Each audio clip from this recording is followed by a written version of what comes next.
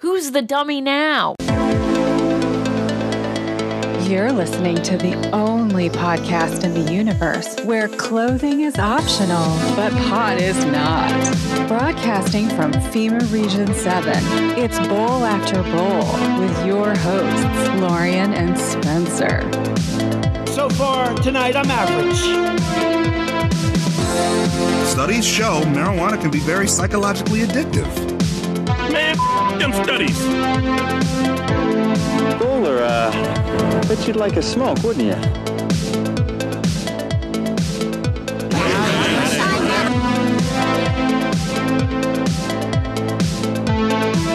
Love the strip joints. Bowler, you're free to go. Bowler, I got enough to worry about. Forget it, Bowler. How you doing, Bowler? Yeah, how you doing, Bowler? Because this bowler's barely keeping it on the rails, but somehow throughout it all, he never fails. It is Tuesday night. Hope you're feeling all right. It's June 27th, 2023. You're listening to me, Sir Spencer, Wolf of Kansas City, bringing you episode 253, Bowl After Bowl. And I'm Dame DeLorean. And, you're a bowler. Thanks for tuning in, Bowler. Yeah. And, don't forget, Bowler, don't use your eyes, use your nose. Don't use your eyes, Bowler. Use your nose. You smell that? Oh, I smell it. You smell Smells that? good. Get a whiff? Yeah. Get a whiff? You know what that smell is? You don't want to know, Bowler. You don't want to know. I thought it was weed. Oh, how'd you guess? Let's blame it on the weed, everybody. I mean, it is the bowl. Yeah. It is the bull. And you're listening. Appreciate you a lot. Been through a lot. That's true. Another one of those action-packed weeks. We didn't waste no time this week. Well, this is also a historical bowl. That's right. Because 3 years ago, on this very day, Bowl After Bowl broke their hiatus. Our hiatus there. Their hiatus. Those mysterious Bowl After Bowl people. The Bowl After Bowl guy? We've only read about them in mystery dime novels. Oh, the Bowl After Bowl guy?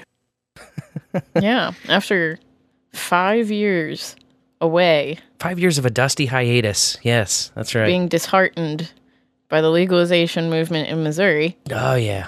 We came back, but it was on a Saturday night. It was. June 27th of 2020, when we had our mics all set up thanks to Hog's Story. That's right. And, wow, thanks to Hog Story can't be said enough, because, I think a lot of people don't know, but we would not be doing this at all without them. Yeah, so thank you, Fletcher, and thank you, Carolyn. Look how popular we are. That smoker is the best thing that ever happened to us. It's true. Oh, man, the smoker. Hogstory.net. .net.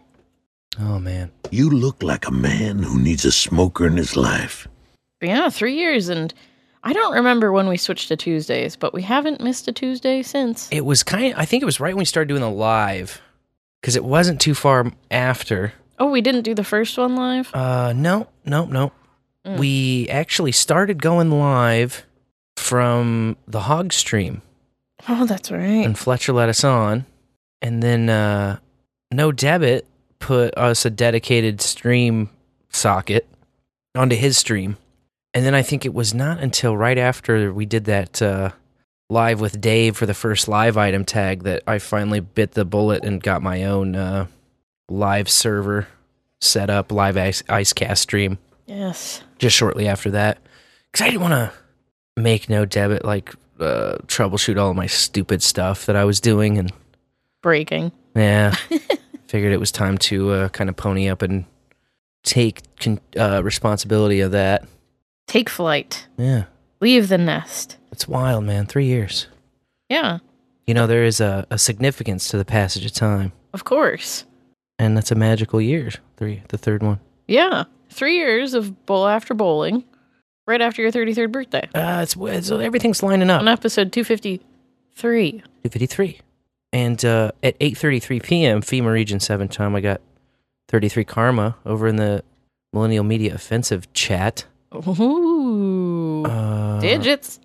I was furiously editing some of these Briscoe County Junior ISOs because we've been talking about this a while. We want the Briscoe County Junior ISOs because Lord Bowler is his faithful sidekick throughout that series. So there's just a shitload of Bowler drops throughout the series. They only had one season, but throughout that season, there's just so many Bowler ISOs. Sheesh, come on, Bowler. It's a treasure trove. So I don't know. I didn't get all of the ones that we took, but I bet you can guess how many I actually ended up editing. 33. 33 before I was like cutting it too close. It was like 9. I had to take the stream over. And that's not even all of them, is it? It's not. No, I've got a few more to go. Cool. A few more to go. Booberry's very juiced about this. I see a boob owner in the chat because of these Bowler ISOs. Yeah. How you doing, Bowler? How you doing, Bowler? That one's a little crazy. A little hot. I know. Some of these are like in like high action scenes, and so there's a lot of noise. Nose. I was looking at the board and I saw nose. Don't use your eyes, Bowler. Use your nose. Yeah. You smell that? Smell it. Oh, Bruce Campbell. But the one specific episode, there's Boost Bowler. It's like, Bowler, give me a boost up. Yeah. Bowler, I got enough to worry about. Oh, wait, shit. That's on this board. Sorry. What you mean boost you up? Why don't you boost me up? Hey, Bowler, boost me up. I think I'm going to have to switch the order of those two, obviously, because I can already see that going wrong. I don't know. There's this thing in my brain where the one on the left and the one on the right, they got to be... in order, from left to right? Yeah, something like that. I don't know. And changing it on the fly is surely going to... She's the lightest. Why don't we boost her up? That's right. He's the one doing the boosting. Yeah. Oh, I love this. Hot boost ISOs. For God's sake, Bowler, I was fighting for my life. Fighting for my life here on this soundboard. I haven't had time. I trimmed them and I threw them on there. I haven't had time to like level them correctly. Some of the drops are too hot. Some of the drops are too not hot. We call those cold. Yeah. The opposite of hot. Cold ISOs. Try not to rub it in, okay? Bowler, come on. He's depressed enough as it is. How can you be depressed with Bruce Campbell on your board? Okay, you got a point there. Oh, man. You know, you're kind of cute, Bowler.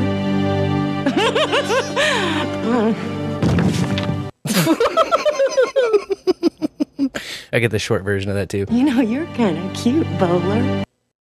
I like the laugh in the fall. The laugh in the fall really sells it for me. Yeah. She's getting all jacked up on that champagne or whatever. It's like it was spiked with something. Doctored champagne. Put them all to sleep. With the Yoo-hoo powder in it or whatever. Oh, who could forget? Bowler, how are you at back rubs? I know for a fact that the bowlers give amazing back rubs. Yeah, I think so. Appreciate the help, Bowler. I've also taken a bunch of Teen Titans Go drops from a certain episode that I think Booberry will quite appreciate. So, still teasing those, but at least now I have them on my local drive. So all I gotta do is just trim them and send them. So they're coming. In a boost basket. They're coming this week. They're gonna come and you're gonna love them. I'm gonna fucking put them right in your inbox. So that's what I've been up to, basically. Clipping ISOs furiously. Fill in your for boobs folder. Yeah, you know. The usual. Always got more drops for boobs. Always got more drops for boobs. Oh, shit. What do we do? We celebrated Solstice pretty much right after the show. That was the day after. Oh, that was so much fun. But then again, everything is fun with you. Oh, we had a great time. We basically, took all our clothes off and had a bonfire in the backyard. Yeah, ran around naked. With a fire. What do you do? And I painted my face. That's Solstice. I know, you were so down, man. I was like, hey, you know what would be kick-ass if you did some kind of, sun-style makeup like this. And I sent you, an example, and then you what you came up with, I was like, damn, that's excellent. Yeah, it was a lot of fun. Covered in gemstones, carrying gemstones, dancing around like a wild man and wild woman. Yeah. in the middle of the city. Team Booty Road again. Yeah, a little bit of Ghetto Solstice, man. Hell yeah. Casting magic spells in the hood. What the hell? What are you gonna do? Ain't no one calling the police in the hood. That's right. So. And if they did, it wouldn't matter. It was too entertaining. They'd be like, is there a body? Well, no, but then don't call here. Click. Those freaky white people. That's more so. They're all thinking, looking at their windows. What the fuck? They're burning. Just kidding. They're burning stuff, casting hexes. We have some good secluded areas of the backyard. Yeah, man. We're just nice and private. Mm-hmm. Careful. Oh, man. I am back with my favorite class now at work. Yay. Thank God. Fantastic. So that's been nice. Also in my favorite material, which is the React stuff. It's kind of where I shine because, like, none of the other instructors really have spent a lot of time in React. And so, like, all the questions for that come to me and all the onus is on me to lay it down. And you love it. I love it. It's a great point, too, because they're just coming out of learning .NET MVC apps, which are very involved, and there's just a lot of shit to remember and learn, and it's a little overwhelming. And they come back to React, which is a little messy at first, but then once you get the hang of it, like, the main syntax is just, it's the syntax called JSX, which is JavaScript and XML, which basically just lets you write HTML-like structures. It looks like HTML for all intents and purposes. So it's not really that tough to pick up. It's like, okay, this is HTML. This is the stuff you have the most exposure to. We're just making tags, people. And we'll break them down in little pieces. It's been quite nice. So that's fun. Yeah. You didn't kill yourself last week. That was good. Another week. It's crazy. I'm really stacking them weeks up. Yeah. 33 years of weeks. 32 years of weeks of not taking my own life. And with no intention of ever doing so. That's right. I have no information about the Clintons at all. Yeah, the Department of Justice might say something, but you know it's all bullshit. Bowlers. You know better than that. Had a kick-ass Bitcoin block party. Yeah, we did. Which we've been teasing for quite a while. So that went down on Saturday. You gave a wonderful presentation on value for value and music. Well, thank you. It was great. You said it was like an hour. I felt like that thing was just like whoosh 20 minutes or something. Hilarious. Imagine that. You had a question and answer segment, though, which was probably 10 to 15 minutes. So, yeah, your presentation was about 45 minutes. And I think you were going like for 30 to 45 minutes. Yeah, I'm not sure what I'm going for, to be really honest with you. I just think it's great when people have questions at the end. I thought that people were really interested, and that was cool. That was to cool. me. I think that it really finally clicked for some people what I've been like ear beating them about for ever since I started going to these things, you know? Yeah. It's hard to just kind of sit there and lay it down for people just in a normal conversation, you know? And they have like, it's a one-on-one, and so then they have objections, or then they have like, well, I don't understand this, and then, I don't know, it's hard to get somewhere. But if I have the floor and I can really put together this bigger picture, what my talk is I kind of broke it up into three main segments. The technology behind what's going on, the business models compared to each other, and then the kind of call to action segment, or like, how do I actually do this shit? How do I put my podcast out there, or my music out there, or my other digital content out there? And also, how do I consume it and boost it? And so that was the three subdivisions of my talk. And the first technology part was basically like, okay, we had Bitcoin 1.0, that's on-chain, that's Satoshi's legacy. And then we had Bitcoin 2.0, which is this Lightning layer on top.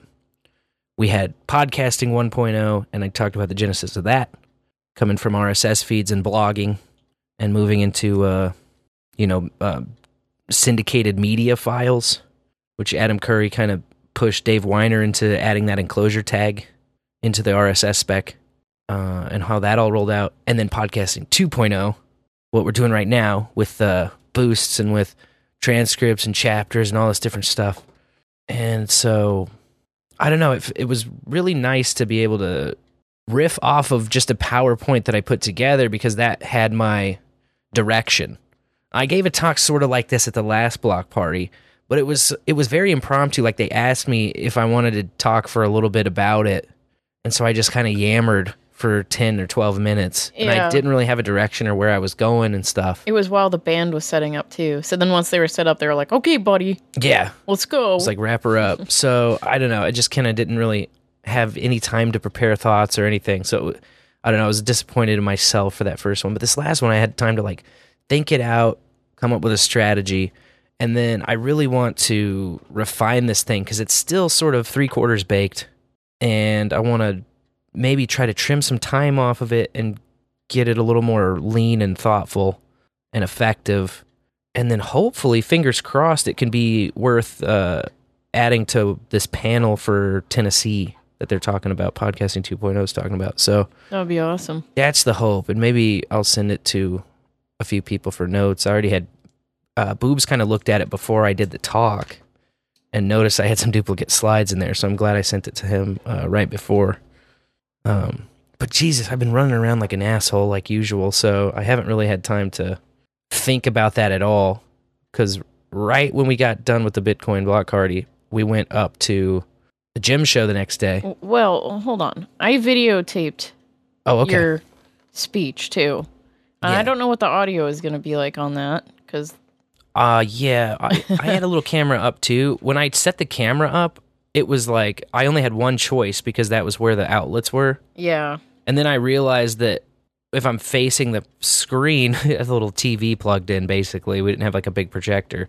We had like a TV, flat screen TV that I was doing my presentation on. So I was kind of gesturing toward that, and I just had my back directly to the camera the whole time. So it's gonna look pretty stupid, but whatever. Well, if the audio comes through, that's all you really need. I think so. Yeah. And we never get any action on our tweeters. Bull After Bull does have a tweeter, but on the bird shite? On the bird shite, there was a bunch of people who tagged me after that. It was like, I liked your talk, essentially. Oh, nice. Which was that's cool, encouraging. Definitely. Somebody took a picture of me with their post. So NFT Central, shout out. Shout out. I guess we got an NFT guy showing up to the block party. And he was enthused about the Bitcoin stuff and what we had going on. So I don't know. I am willing to meet people and hear them out, but NFTs I just have so much other bullshit going on in my life that I really don't have room or time for NFTs at all. Definitely. But he's supposedly coming to the next meetup, so maybe we can, hear one another out. And I'm not going to have to be the one dogging on the NFT situation. I'm sure he'll get plenty of that. Yeah. I took some pictures of you too while you were up there with your screen in view. So, yeah. If you want any of those. A little beta release of the value for value talk, I guess. Yeah. We'll refine it as time goes on. We'll get a little bit better. I was proud of myself because I loaded my whole setup into the car by myself. I'm surprised you didn't die. It was like 600 pounds of rocks. I can't believe, especially that there was one box the biggest tub. I don't understand how you got it in there. Yeah, I have quite a few specimens that don't have their own boxes. Like I have trays that I keep like gemstones in. So there's like a bismuth tray, an amethyst tray, blah, blah, blah. And then there were random specimens I wanted to bring. So I just loaded those randos into a plastic tub. And when I went to pick it up, I was like, well, this weighs more than me. So I dragged it out my front door, down the front steps, all the way to the car. And then I got there and I was like, all right, you gotta get it in the trunk. And I picked it up and like immediately as I lifted, my armpits just broke out into a sweat in my forehead. It was just like sweat dripping down, but I got it up into the truck. I just hulked it up there. Hell yeah. It was a great feeling. I'm stronger than I know. No doubt. That's how it felt. And then when we got there, I was like, can you carry that box for me? Thanks. It was ridiculously heavy. Yeah, that was the only thing I needed help with, though, was that one damn box. And I skipped out on bringing the 60-pound Labradorite because we had the whole wolf pack with us. And usually I put the Labradorite in the child seat, all buckled in. Right. But we had little butts in all those seats, so I didn't want the Labradorite rolling around and stuff in the back. Yeah, it was just not Too worth risky. it. And, Not the obviously, nobody ever is going to buy that thing, but I always report in with how many sats I made, and I can't remember the exact number, but it was over 300,000 sats. Nice. So that was exciting. Always worth my time. Yeah, especially in the raised price Oh yeah, environment here. it's true. It's Although true. I guess most of our other Bitcoin block parties have occurred at higher price points. Now that I'm thinking about it, I think the last one was in the 20s. Yeah, this isn't my highest raking in of sats, but it was a good one. I mostly just like talking to people about rocks. You know? Definitely. And everybody's drawn to that. It's like the easy. Yeah, they're shiny and pretty. Mm-hmm. Some of them. Yes. Then sometimes people are like, I need something to block the EMF waves.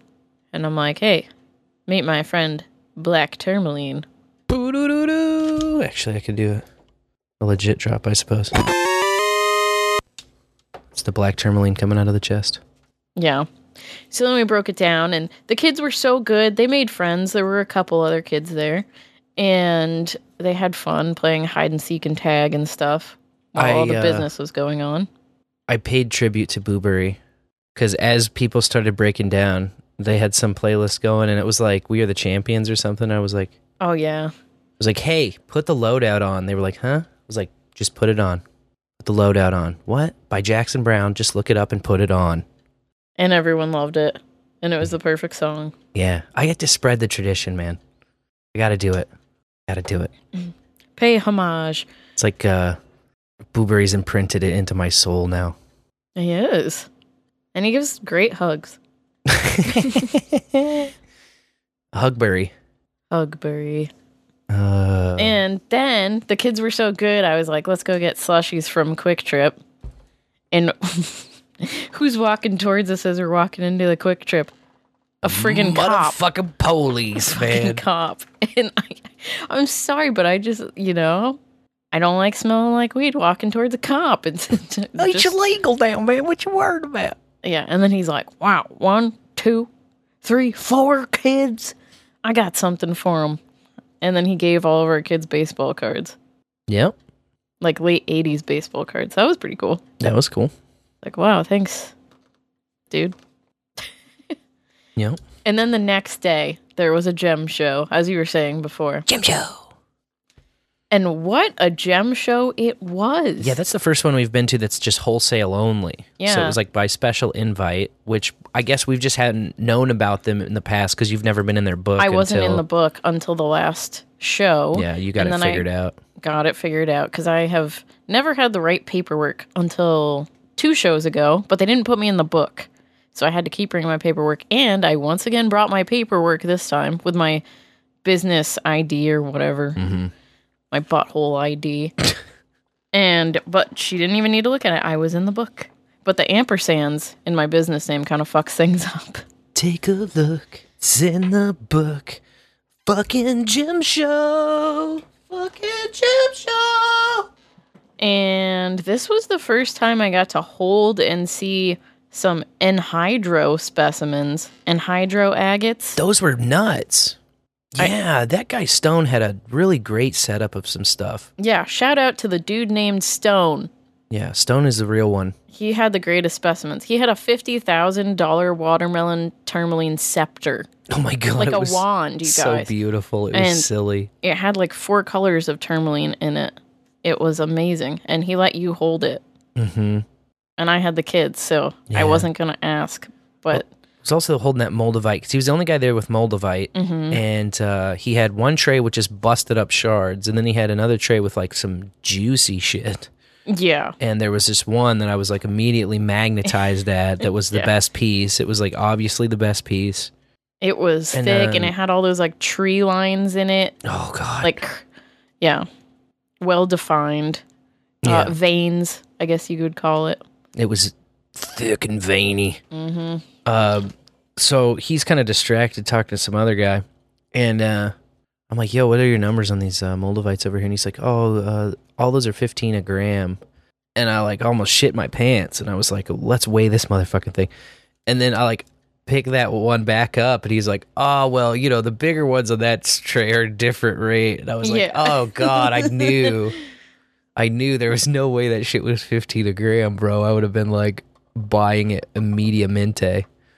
But I did grab some of the little shards. It was like once I learned the numbers, I was like, okay, reasonably, I could get some of these littler shards that are like within 0.2 of 1 gram. They look on one side or the other of 1 gram. Yeah, and they're nice pieces, too. Like, if you go to a retail show or if you look online for Moldavite, I mean, you can see up to $90 a gram for Moldavite. It's insane. Oh, yeah, it's nuts. So... And that piece that he had was over 21 grams that I was gravitating toward. I was just like... Yeah, and it was over $2,100. Yeah. But it was like a museum grade specimen. Now, that guy also had a beast mode amethyst tower. Mm-hmm. And I was also drawn to that. I was like, we were about to leave, and then I was like, can we go back to this guy? Because that was the first guy we talked to. And every time we're at these things, it's like, well, you can't buy anything at the first booth. You got to like look around. You got to walk the floor first. You got to see all the shit that's out there before you start throwing money down. Otherwise, you just get in trouble. It's happened many times. So then we kind of blew our load, and we were like, oh, fuck, I guess we got to go. And then I was like, I really want to talk to that first guy, though, because he had some really great shit. And I'm so glad we did. We went back to that amethyst tower, and I hadn't noticed on the first pass, but I noticed on the second pass, there's like a perfect 3 just naturally formed in the side of this tower. That's right. And I was like, man. You're like, look, there's a 3, though, because I wasn't sold on it. And I was just, I was just trying to walk away from it and just get out of there and be like, all right, we're done spending money on fucking rocks again. Even though... when you got a gym business, it's like... It's inventory. It's inventory, and they don't expire on the shelf, things are going to be good forever. So it's like... Yeah. There's a little justification there, because you're going to get the money back out of it someday, eventually. Especially when you consider inflation, it's like... Oh, that's for sure. The prices on all this shit are only going up. So, it's like... When you see a piece like that, and then as soon as I saw the 3, I knew that I was never going to convince myself out of it. Yeah. But, in a good negotiation, you can never just let them know how fucked you already are, So you got to be like, I really want to leave. So you get your little haggle on. Mm-hmm. And with buying the tower and some of those little Moldavite chunks, he cut me a deal on each since I got both. And babooyah, we really upped our inventory. Yeah. And that amethyst obelisk is what, 20-something pounds? It was, damn, now I don't even remember. That's all right. To be honest with you. It's a big boy. Big boy. I think it's just a little under 20, if I remember right. But it's juicy. And the 3 on it, yeah. It was the magic. The 3 sealed the deal, let's be honest. I couldn't unsee the 3.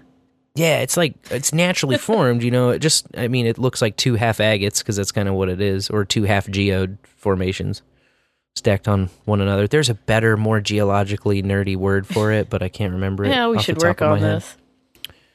But yeah, it's like, there's the clear quartz crystal outline, and then sort of like a citrine orange in the middle of the 3. That's very cool. Yes. Very cool. Very legal. Incredibly legal. Incredibly in the living room. So more good vibes. Yeah. And the kids got a geology lesson by going there. But they were like, where's the kids' booth? Where are our games? Where's the dinosaur? Where's the dinosaur? Yeah. I was like, this is the business show. Right. They were like, oh, let's go to Pop's house. And we did. And you fished. And we ate the fish that you caught on Father's Day. We did. You and I both prepared it on separate occasions, different ways. I broiled it. Well, you broiled half of it last night, yeah. And then you pan-fried the rest. And we asked the kids which one was better, because I thought the pan-fried was much better. But they all said they were both good. I thought, wow, how diplomatic of these small children. They're learning early. Yeah. Well, they spend most of their day up there with you, so... That's true. They can't shit on the broiled. They didn't even think about it, though. I think they really liked it both ways. I think so. It was good. It was good both ways. Yeah. You know what's good all the ways? the bowlers and the value that they contribute to this show. No doubt about it. And we always want to thank them right at the very beginning. Right at the very beginning of the show. I did check in the PayPals just before the show, but I will check in again. We had nothing over the past week at the PayPals. And yes, that is still the case. Which, that's kind of the trend. The trend is that the PayPal excitement is dropping off a bit. And a lot of folks are moving over to the boost action with Podcasting 2.0. And you've heard that so far this show. All those bowling pins crashing and knocking down are the sounds of boostograms hitting the node in real time.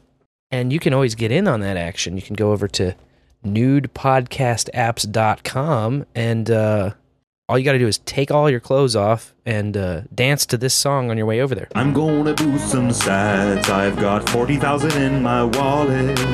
I'm boosting value contribution. This is fucking awesome. Oh, so awesome. Fucking awesome. So fucking awesome. So fucking awesome. Speaking of awesome, I don't know if you saw it, but I don't know if you bowlers saw it in the chat, but there's been a new drop.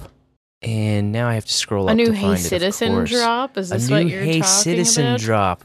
It's wonderful. It's a new live son of a bitch. And should I play it? Yes, please. Let's see if I can cue it up properly because I don't want to mess this up.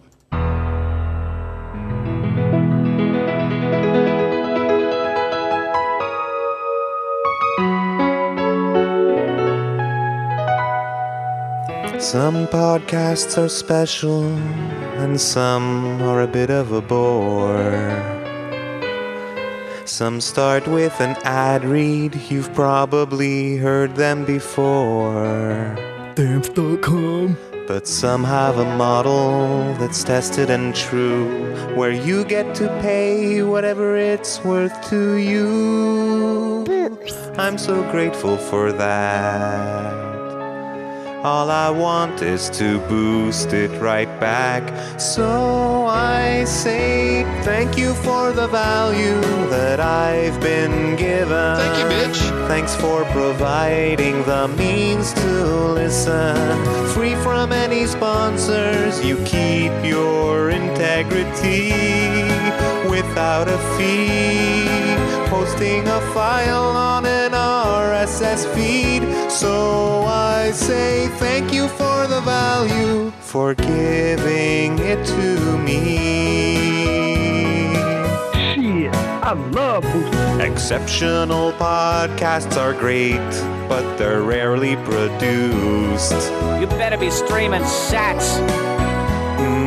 All the more reason to help them along with a boost. It's the Rooster Booster. And I've often wondered, how did it begin?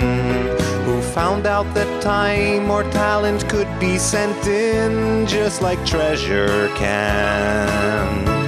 Boost me, bitch. Well, whoever it was, I'm a fan. So I say thank you for the value that I've been given. Value. Thanks for providing the means to listen. Free from any sponsors, you keep your integrity without a fee. Posting a file on an RSS feed. So I say thank you for the value, for giving it to me. Thank you for the value for value. I am so lucky. I have a fancy podcast app. I want to sing it out to everybody. What a joy, what a nice boostagram. Thank you for the value that I've been given. Thanks for providing the means to listen. Free from any sponsors, you keep your integrity without a fee. You post a file on an RSS feed. So I say thank you for the value, for giving it to me. Appreciate the help, Bowler. So I say thank you for the value, for giving it to me.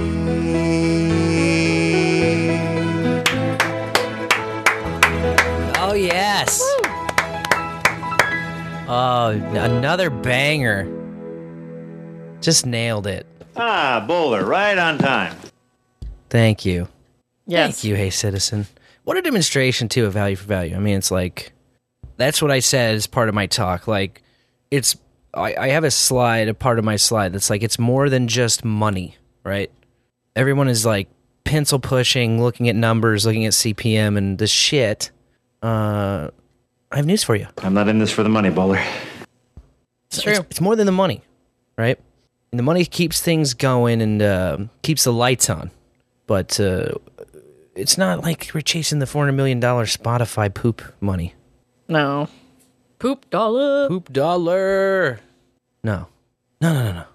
It's the true value. It's the value of having a community and all of these real peoples in our lives who are sending in love and people that we stay with when we travel around the country now. People who stay with us when they travel around the country, sending goofy things in the mail. It's so much more. And I really wish that I could just show that or inject that into the mind, into the consciousness, into the understanding of the average person out there who has no idea, who just thinks like you gotta get to 10,000 downloads per show so that you can get to your first Saks Underpants ad so that you can, finally get a check for $2,000 or whatever. I don't know what regular people do. Regular, that's the mentally ill. I just have to make assumptions, I don't know. Just that really warmed my heart. I appreciate that. Yeah, that was an awesome sneak peek of that song. Thank you, Hey Citizen, for sharing it in the bowl chat. A place where you should be if you're a bowler. Love it. In the bowl. Little sneaky peeky. Yes. Anyway, you've heard some bowling pins, like I mentioned before, crashing into the bowl lanes down here, and that is the sound of Helipad listening to the boostergrams coming in.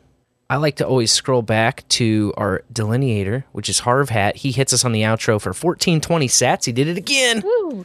Thanks, Harv Hat. Did it again. Curiocaster, 1420 sats from Harv Hat. And we appreciate you very much. Appreciate the value for value. It's This will be the easiest money you ever made, Bowler. I love all these damn Briscoe County drops. I just can't get enough. Sorry. 420 coming in next from Taste Buds at a fountain. Cheers. Tasty boost. Thanks, Taste. It looks like Podcasting 2.0 we hit a split from, and that's Chad F boosting the old 3333. And I believe that is due to the timed live item tag. I'm such a doofus, I should know the name of this. The time split, I believe, is how it goes, because an Abel and the Wolf track was featured on episode 136, Moist Splits. And so while they're playing that song, if you're listening, this works forever, by the way.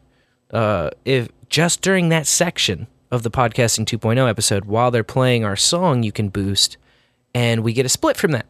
And that, I guess, would be me and Abel and Boobs, I want to say, because they did Like Wine. They Is that also right? played Stay a While. But they played at some Stay a point, While. So that would be You, Abel, and Me. You, Abel, and me.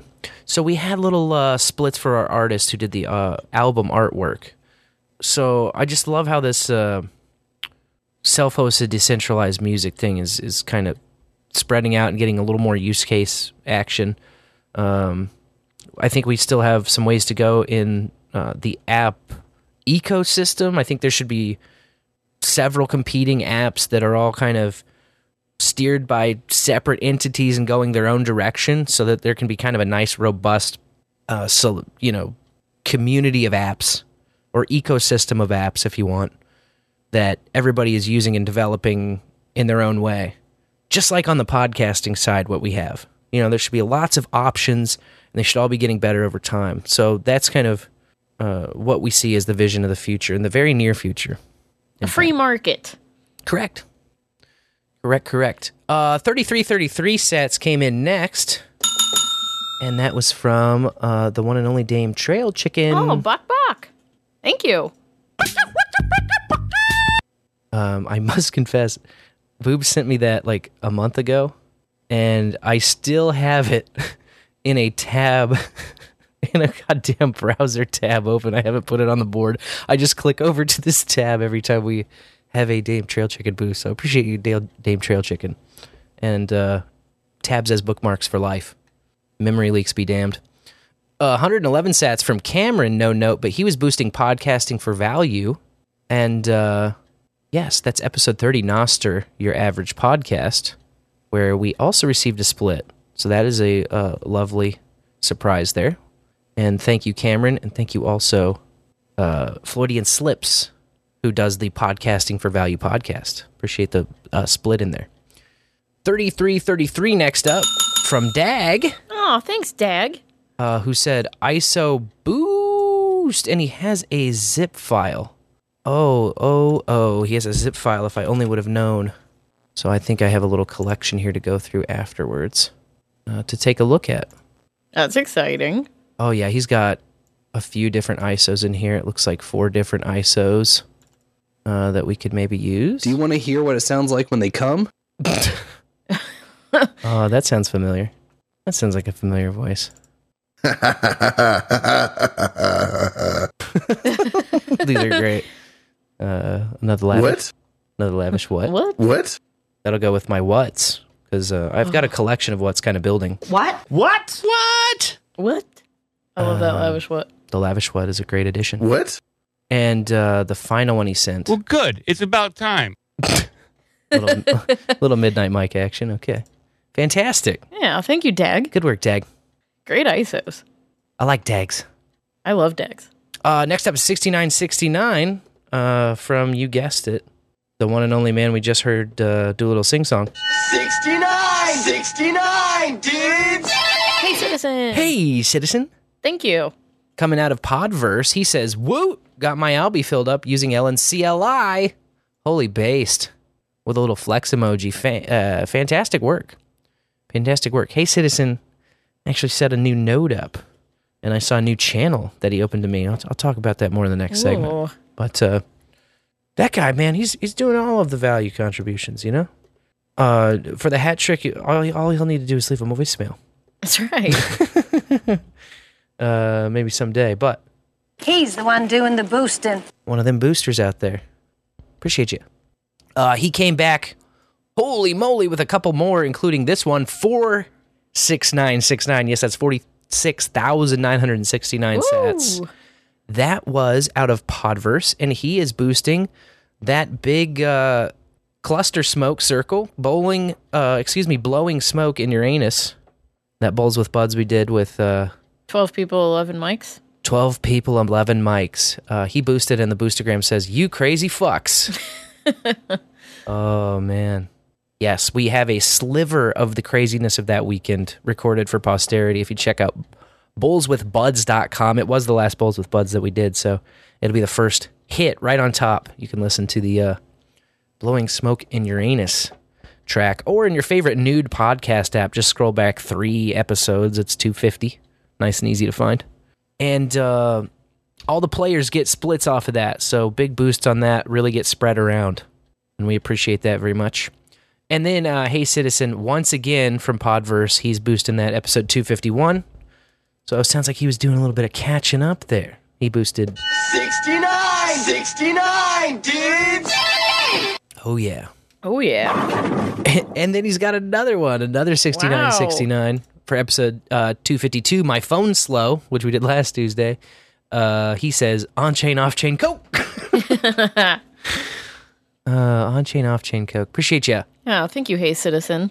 And 56 minutes ago, right when we went live, we had a 4260 sats from Harv Hat, which had me scratching my head until 3 minutes later, 4269 came in from Harv Hat. That's the one that we always look for. He says, correct amount.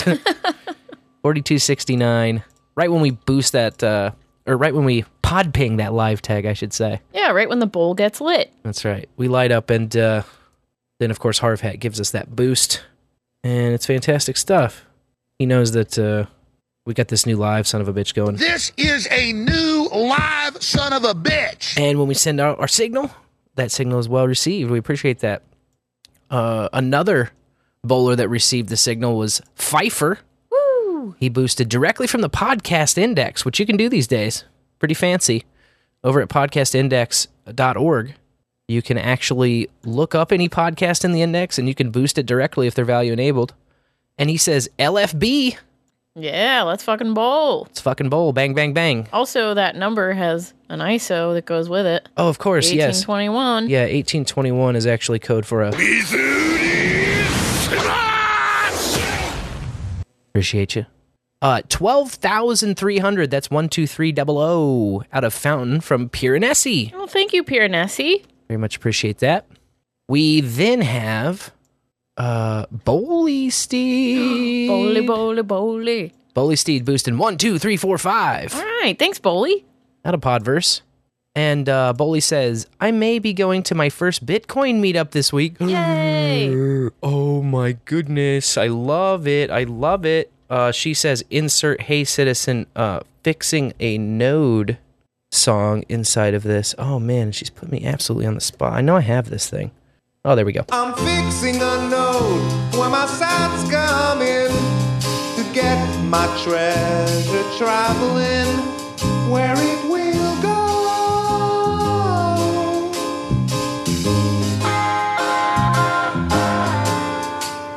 It's working. It's working. More node runners. More node runners. You can do it. You can do it. Once you get it up and running, that's like the most work, is just the initial getting it running, and you spend all your time just learning about what the fuck's going on, because that's a big part of like getting it to work.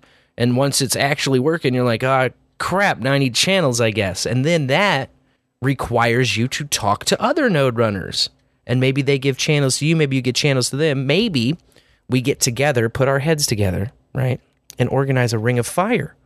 We can cooperatively open some channels between one another, balance them all out for free at the beginning so that we all start with balanced channels. And I always hear talk of balance strategy from new node runners, and what do I do for balance? How do I balance this thing? Oh, I'm 70% of my thing is a remote balance and only 30% is local. Oh no. I other than balancing for rings, I have not balanced in like almost 2 years now. So liquidity management can be simpler than balancing these channels all the time. In fact, balancing all the time gets quite expensive. So reach out, have a chat. If you're starting a new node, especially if you're starting a new node because you've been listening to the shit stain, let me know. We'll get some channels open. We'll get some other people. There's nodes coming on left and right. It's like a hot time to build a node because I think part of it's corn's going back up, so people are jazzed again. People are ready. People are like, ooh, ha, ha, ha, ha. So get at me. We can do this in an organized way, and we can all learn together. And connection is protection, people.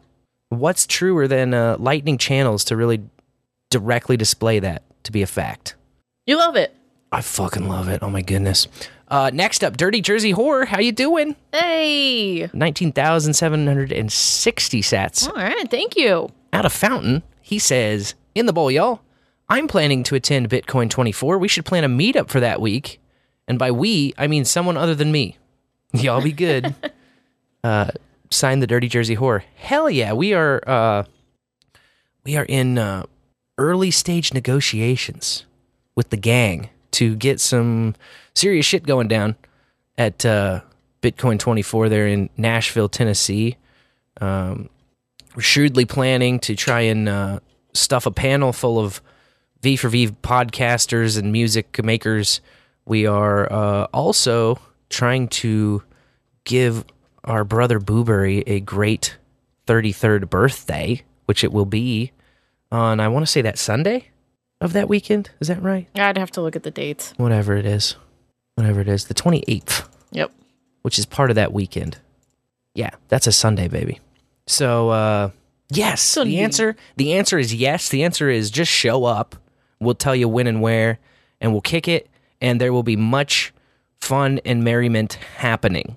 Guaranteed. We're going to figure it out. We're going to figure it out, man. It's going to be wonderful, lovely, and rad. Speaking of the goddamn devil himself, 17,776, the extended freedom boost from Booberry. Boobs. Thank you. He's boosting out a Boost CLI. And show some respect. It's actually Zosobi, Booberry, Freak of Hazard, Mothman and the Miniocalypse, and the Horror of Yig. We want to get real technical. Well, this is a real technical show, so of course. And the Mothman says, these Briscoe ISOs, and I really mean Briscoe ISOs, are fucking lit. Also, I too like rocks. And he's got a zip link. Uh-oh. Yeah, I like rocks, though. Yeah. Sats rocks and rock sats, man. Hell yeah. That's the best combination. I can't believe you like sats, too. We should hang out. Oh, you remember I never fucking dropped the level on that? Let's do that right now. Can't believe you like sats, too. We should hang out. Okay, that's way better. We do hang out. God damn, I'm sorry. Oh, I'm dropping this in a folder that it shouldn't be in, but I'm just on the fly here, so that's what we do. How very dare you. That's what we do when we're just on the fly, you know what I'm saying? No, I'm fine. Fill me up. Okay, I'm going to drop one of these. Your head might explode. I don't want your blood on my hands. Oh me, oh my, oh me, oh my. Okay, I have to hear this one too. Yeah, fuck you. Lovely. Okay, those are going to be played with for sure. Oh, fuck, wrong link, he says. Oh, nuts. I was wondering, I was like, this ain't Briscoe? Okay, that was supposed to be for Nam. But all right. This is the wrong boost basket. This ain't even the link I boosted. All right. Well, thank you. It's the thought that counts. That's right. And the boost, really. I mean, it's the boost that counts, if we're going to be honest. But it's the boobs that count most of all. The boobs. And you're the lightest. She's the lightest. Why don't we boost her up? Despite the boobs, I am somehow still the lightest. Buoyant. Yeah. And then rounding it off for what we have thus far in the evening, 4321 sats, a little countdown sat boost from Ned out of Fountain. Ooh. He's bed boosting. Night Bowler. Night, Ned. And thank you for the boost. Ah, Bowler, right on time. Yes, thank you for the boost. Ned's in net bed, but still. He's the one doing the boosting. Yeah, you can boost from your bed. This is the technology that we have, people. Boost from the comfort of your own bed. Futuristic. Call yourself Ned, boost from your net bed. It's beautiful. And there's simpler ways to give value as well. There are. Besides boosting and being in the chat. Although those are great. You can also make art for the bowl, make jingles, and every week we have a first time I ever topic that you can participate in by giving us a call. This week, we want to hear about the first time you ever got a chiropractic adjustment. So all you have to do is pick up your phone and call 816-607-3663 and the play your voicemail on. Bull after bull. That's right. We'll play it and we will not screen it, so anything goes. And if you're voice shy or in a dead zone, you can always text 816-607-3663. We accept picture messages too. Last week, the nudes were rocking it. we had a little battle between the voicemails and the nude bowlers. The nude DMs. Sliding in. The voicemails took it by a hair, although you'd think that the hairs would have it in the other folder, but it just wasn't the case last week. Booberry correction boost, another 17,776. Oh, thank you, Boobs. And he said, shit, rocks are cool. And he's got the corrected links to the corrected ISOs here. Tell him to get off your rocks. Get off the rocks. Get off the rocks, for crying out loud. I like rocks. I do like rocks also. Hell yeah. Based. I do cocaine. Best rocks.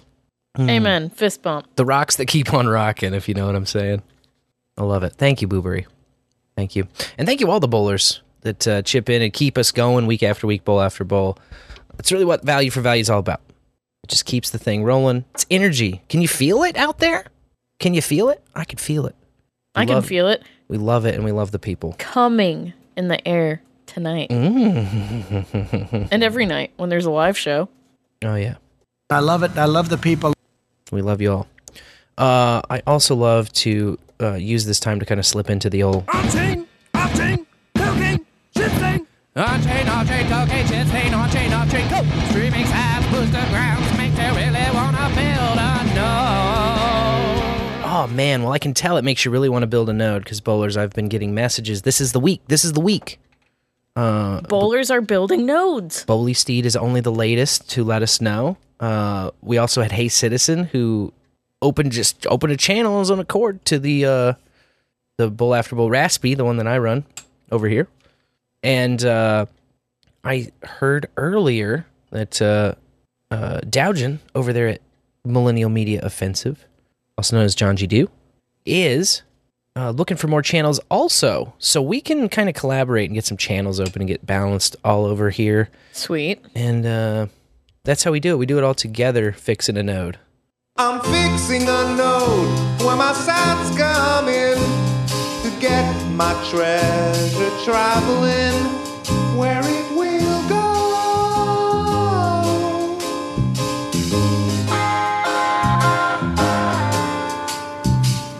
In fact, it's looking like the mempool is slowing down a little bit in terms of the fee rate. We still have almost 200 blocks waiting in the mempool, but the fee rate on them isn't incredibly crazy. There hasn't been a solve for the last 45 minutes, but it's still only 22 sats, 23 sats, something like that to get into the next block per virtual byte, which we've seen much higher fees than that lately. So maybe overnight tonight it cools down even to single digits. So I might seriously think about either doing it overnight tonight or I might open up a couple channels and then also organize a Ring of Fire. I'm not sure. We'll figure it out. But I'll be sending messages out. And if you're one of those people who also is considering putting together a node, but you're just not sure where to start or how to go about it, send me an email, Spencer@bowlafterbowl.com. I'm happy to help point you in several directions to get started and to learn some stuff. There are several cars you can hop in and drive and be on your merry way. And the most valuable part I found of running a node is you will, by the absolute circumstance of putting together a node and running it, you are going to force yourself to learn about how all this shit actually works. And that will arm you with even more knowledge and power going forward. You can be sovereign with your money and be your own bank and payment processor for way cheaper than the traditional financial system wants to charge you. Oh, man. Well, we talked a bit about the Bitcoin block party. That was a great success, like we said. I gave my value for value talk. I think we all recapped that very nicely. But I did want to specifically thank Chris. Chris Winsky put it together, and he did a bang-up job yet again. He's always organizing those pretty much single-handedly and getting the event space locked down and making sure all the stuff is in place and inviting all the vendors and letting them know when to set up and where and all of the stuff. Like, he really brings it together. So he's been doing them. I think this is the fourth one now. We've had like 3 summer block parties plus 1 Blocktoberfest last year. And it's just been killer. Yeah, they've all been awesome.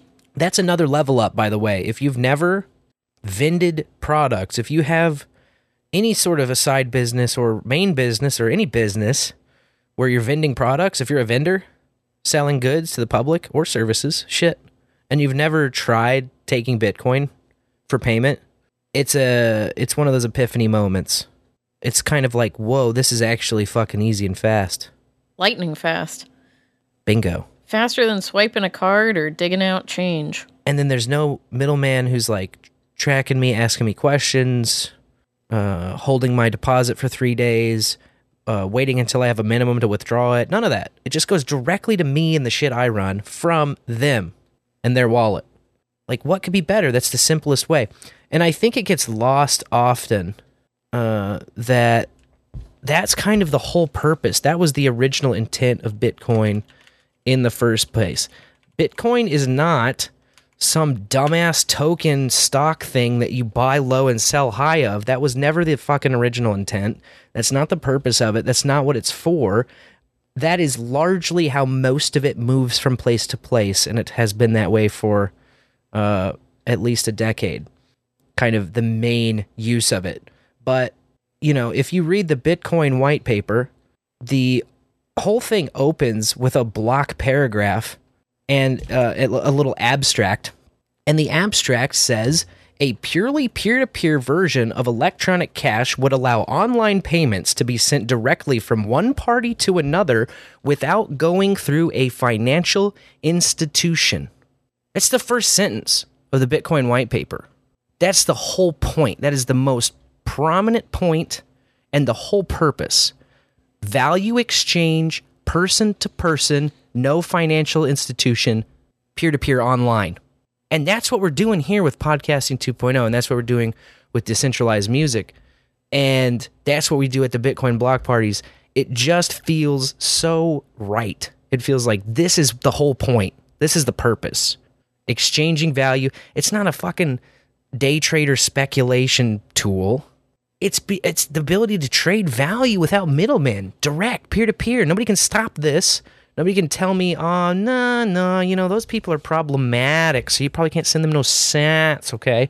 No, it's my value, and I can do with it whatever is valuable to me. And it's your value, and you can do whatever is valuable to you. So just getting involved in vending products or kind of any one of these different use cases that are actually fulfilling that original vision Satoshi had of allowing online payments just sent directly from one party to another without any financial institution. It always feels so good. Feels like you're sticking your dick right in that fucking eyeball in that pyramid. So sovereign. Yes. The next KC Bitcoin meetup is going to be this Wednesday at the bar. That would be tomorrow night if you're listening live, or tonight if you're listening to this tomorrow. Think about that for a second. This isn't the right audience to pull that kind of shit, is it? I'm like, what, man? Well, it's like Thursday. It means it's Friday, Saturday, Sunday. Where am I? June 28th is when it is. And you're going to want to get down to the bar in Mission. You know the bar, right by the Salvation Army. There is a bar named the Bar in Mission, and that's where it's going to be 6 p.m., I want to say. 6 p.m. is the start time. Yes, that's right. I'm looking at it right now at kcbitcoiners.com. And it is going to be at 6 p.m. Wednesday, June 28th. So hope to see you there. We will be making harmless fun of NFT fans that we mean no harm to, I promise. We love you. We just want to poke fun at certain things. That's all. That's all. In the larger news... And by larger, I just kind of mean more macro. Don't really necessarily mean that it matters more, because, of course, we lead with the important stuff, like all of our actual friends getting nodes. Yay. And our KC Bitcoiners events. But I just came across this new release. Boltz Web has released a web app. Or, excuse me, Boltz has released a web app, I should say. Boltz is new on my radar. I feel like I've heard this in casual conversation, but I didn't really understand what was being talked about. They're a privacy-first, non-custodial Bitcoin exchange and Lightning service provider. So they can provide liquidity. They can provide swaps. Swaps basically mean if you have too much on-chain and you need to get it off-chain, or vice versa, you can swap off-chain to on-chain sats. They also have features that interact with the Liquid sidechain, which I have done very little with in certain video games, but I haven't really kind of dug in and wrapped my brain around what is actually going on with the Liquid sidechain of Bitcoin. It's kind of a different layer 2 than Lightning, is my limited understanding of it. But exactly how it works and what the protocol is, I'm not 100% sure. But this looks pretty based because it is a kind of a privacy-first exchange. And I think that their liquid swaps you can do via an Onion domain. So there are a lot of cool privacy-forward use cases there. And also they can help set you up with some Lightning liquidity. And you can install it as a progressive web app for some Apple App Store censorship resistance, which is always nice. Speaking of resisting the App Store censorship, oh man. Oh man. We had the story last week that Damus was going to be removed in 2 weeks from the Apple App Store. Just yesterday, the story broke that Damus is about to be removed from Apple's App Store as Mutilated version 1.5 gets rejected.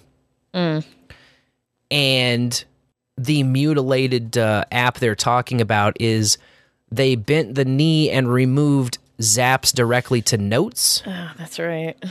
And it still got rejected. So Damus tweeted yesterday, looks like we are getting removed from the App Store even after updating our app to make it clear that no digital content is getting unlocked when users are tipped.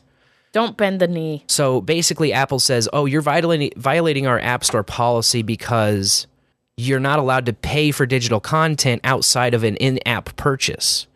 And, Damus is like, no, that's not what's happening. They're not paying to unlock content. No one is buying content. It's just tips on each note. Yeah. Users are only ever tipped after posts are made. The idea that content is being sold is nonsense. We will be filing an appeal as this guideline is clearly being abused and misapplied.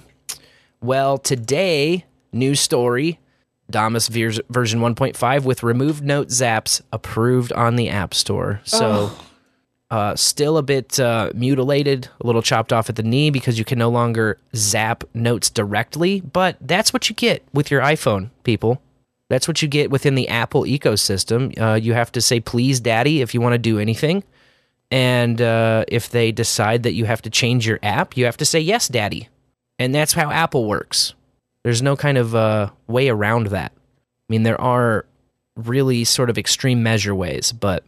Fuck that. For your average user that we're always hand-wringing about, because, we want the normies in here so bad for some reason, yeah, you're fucked.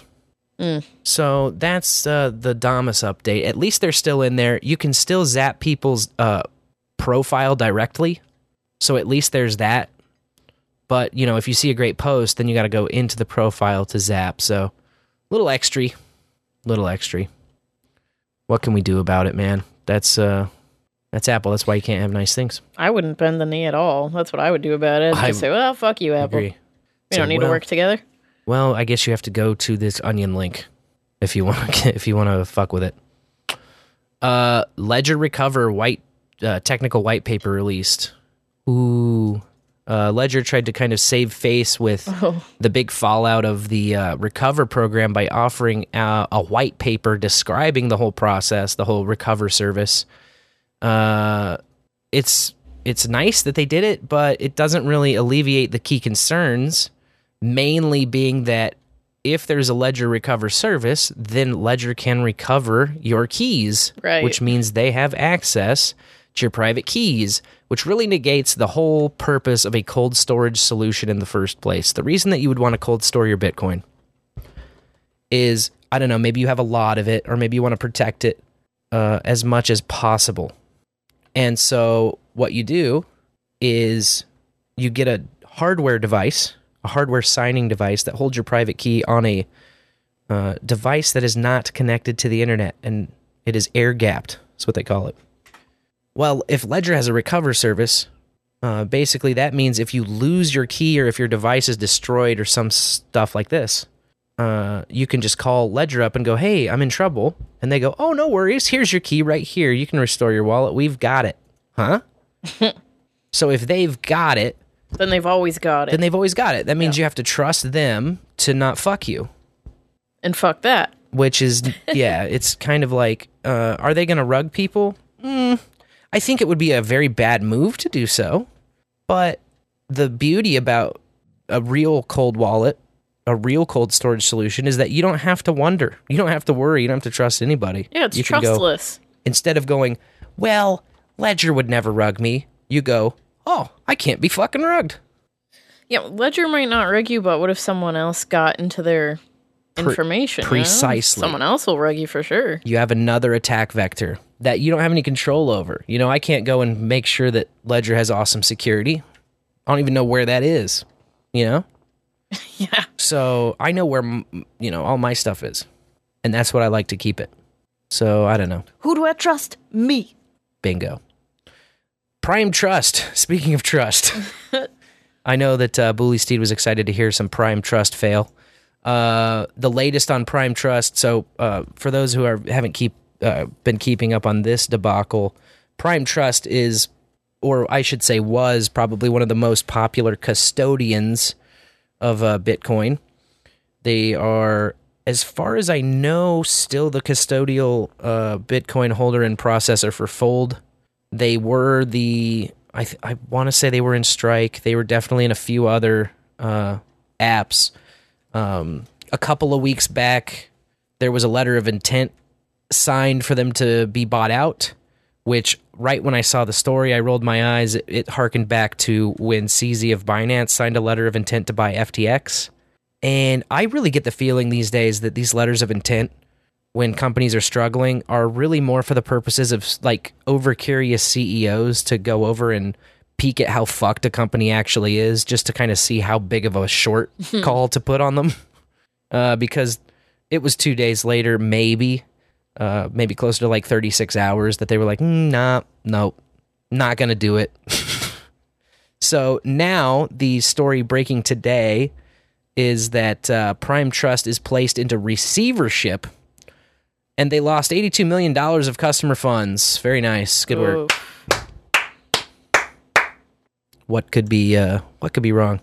Receivership, by the way, I had never heard of this term because I'm not a fintech bro. I just do Bitcoin stuff, but I don't really know a lot of finance shit.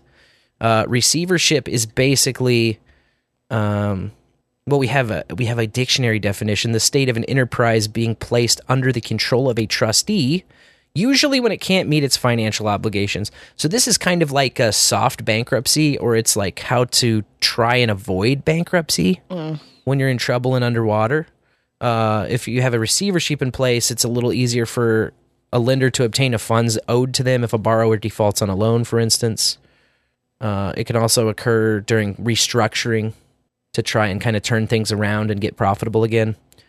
Or to settle a dispute. There's a lot of different reasons, but essentially when you put it into a receivership, the court is basically appointing this receivership for an extra tool to assist this company in getting their ass back out of the lava.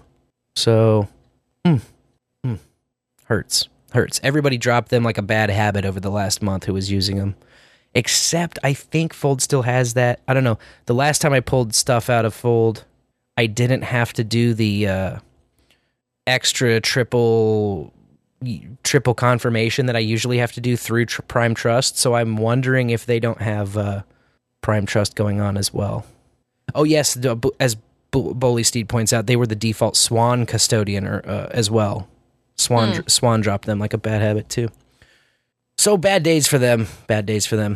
Let's see. Big oofs. Big oofs. Yeah, I don't know. That's the whole shit stain. That's what's going on. Well, I had a little shit stain story I saw. All right. Week. Lay it on me. BlackRock believes that 33 is the charm, as it applies to sell a spot Bitcoin ETF after 32 prior attempts met failure at the SEC. Oh my God. So what you're saying is this is a... Top 3, 33. All right. It is. Holy moly. But I'm not in finance either, so the headline's really all I brought. Wow. 33 is the charm. Man, if it, fails once, fails twice, just keep going. 33 times. Sure to work. If at first you don't succeed, try 32 more times. Yes, because then at least you'll get a headline and people will be talking about you. Biggity boom. Yep. But what's an ETF? Like some market shit. Yes. It's essentially like it allows you to trade Bitcoin without actually buying the Bitcoin. It's It's all right. I didn't. It stands for Exchange Traded Fund. And so it's basically like an investment security. And like I said, man, I'm really not a financial guy, so the ins and outs of it. There's that fag talk again. Exactly. I could try to talk about it, but I'm just going to sound like even more fucking retarded than I usually sound. But essentially, just why you would want to ETF Bitcoin is beyond me. Just buy Bitcoin. Right. What the fuck is the point of an ETF? The point of an ETF is to offload all the risk and to get the SEC to bless you and kiss your balls and say, oh, yes, you can run an ETF on Bitcoin. And basically, they track different things like indexes, sectors, commodities. So, like, you can have an ETF on the Dow Jones. You can have an ETF on whatever. But BlackRock would be holding the Bitcoin. Right. I don't even, frankly, I'm so dumb that I don't understand how it happens that I don't even know if there has to be Bitcoin involved, to be perfectly honest with you. I get it. It could just literally be about the value or something. It's like paper Bitcoin, right? It's like, oh, this represents Bitcoin or something. I don't know. Yeah, Harv Hat in the chat said, gambling on the price. Yes. It's more number go burr, but with less Bitcoin involved. So it's like maybe no Bitcoin involved, it's just even, USD. It's even dumber than just day trading Bitcoin itself. It's even dumber than that, which is already dumb. Now, there's people who know how to do it and can make themselves a sweet profit, and congratulations to those people. I'm not being sarcastic at all when I say I'm happy for you, and that's cool that you can just grow your stack and you can just sit there and trade. That's cool. I've met people who do that, and, If you can make a living doing that, like, that's fantastic. You're just buying low and selling high and whatever. But to do it on this kind of extra removed layer where you don't even have the coin, I hate it. Yeah, well, and whenever I hate the idea of it, it makes me squirm. You see the name BlackRock, and it's like, oh yeah, scary music plays in your head. Exactly. Yeah. Makes me say,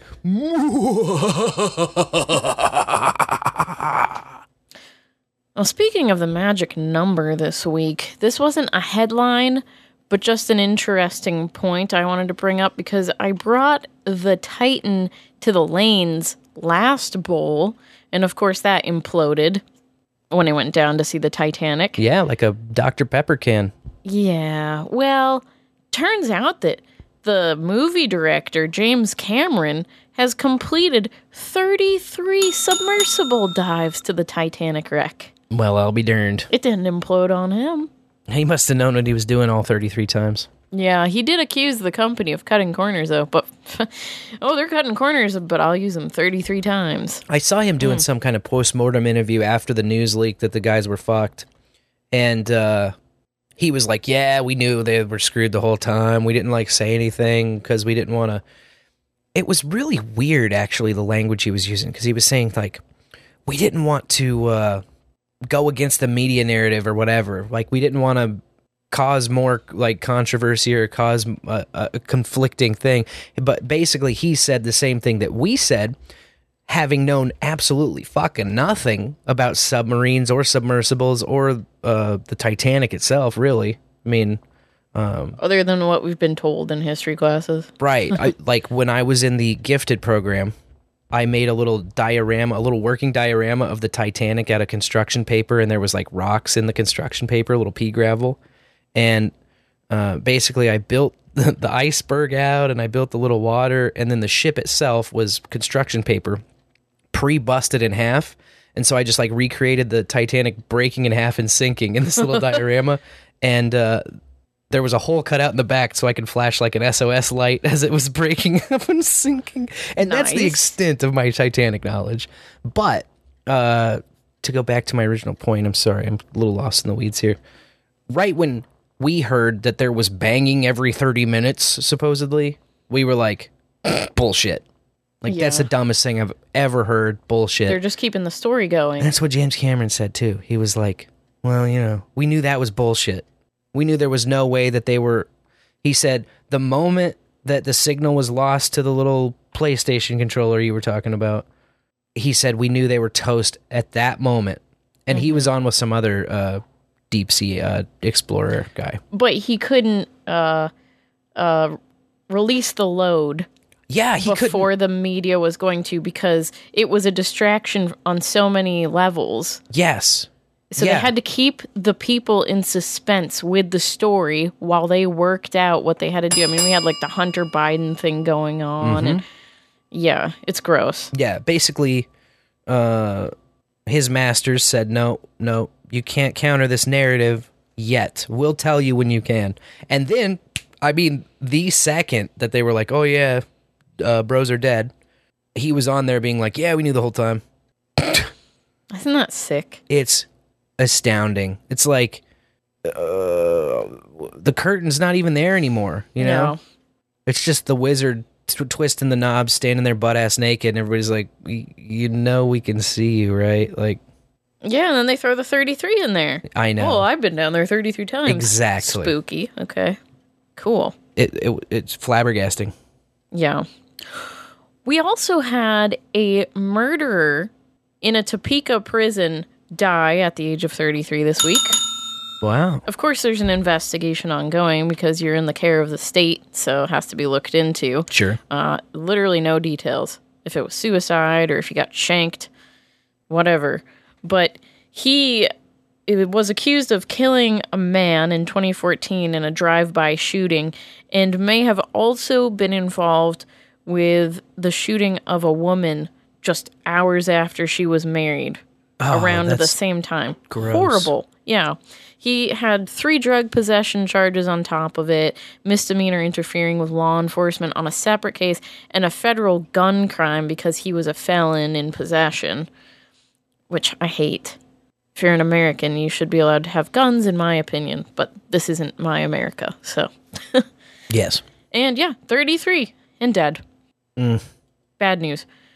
But interesting story. And I wonder if they'll ever tell people what actually happened, or if it'll just fall to the wayside. I have my doubts. Same. I don't think they really like talking about that. Well, do you want a bonus 33 story? I'm sorry, was that their last one? No. Okay. But I would like a bonus. Give it to me now. Well, your bonus 33 story that just popped up on my radar is that the Nationals are playing the Mariners, and it's currently tied 3-3 at the bottom of the 7th. Wow. Are the Nationals the Redskins? No, that's football. No, the Nationals are the baseball team. Baseball. Mm-hmm. Have they always been the Nationals? They're a newer-ish team. But now you're trying to. I'm not a sports ball fan, man, but 3-3, that's pretty cool. I follow some baseball kind of at a distance. Hey, those Royals, man, they're having a hard time. Yeah. That's all I know. They're an expansion team that has been around for a little while. I can kind of keep up with the home team. Kind of.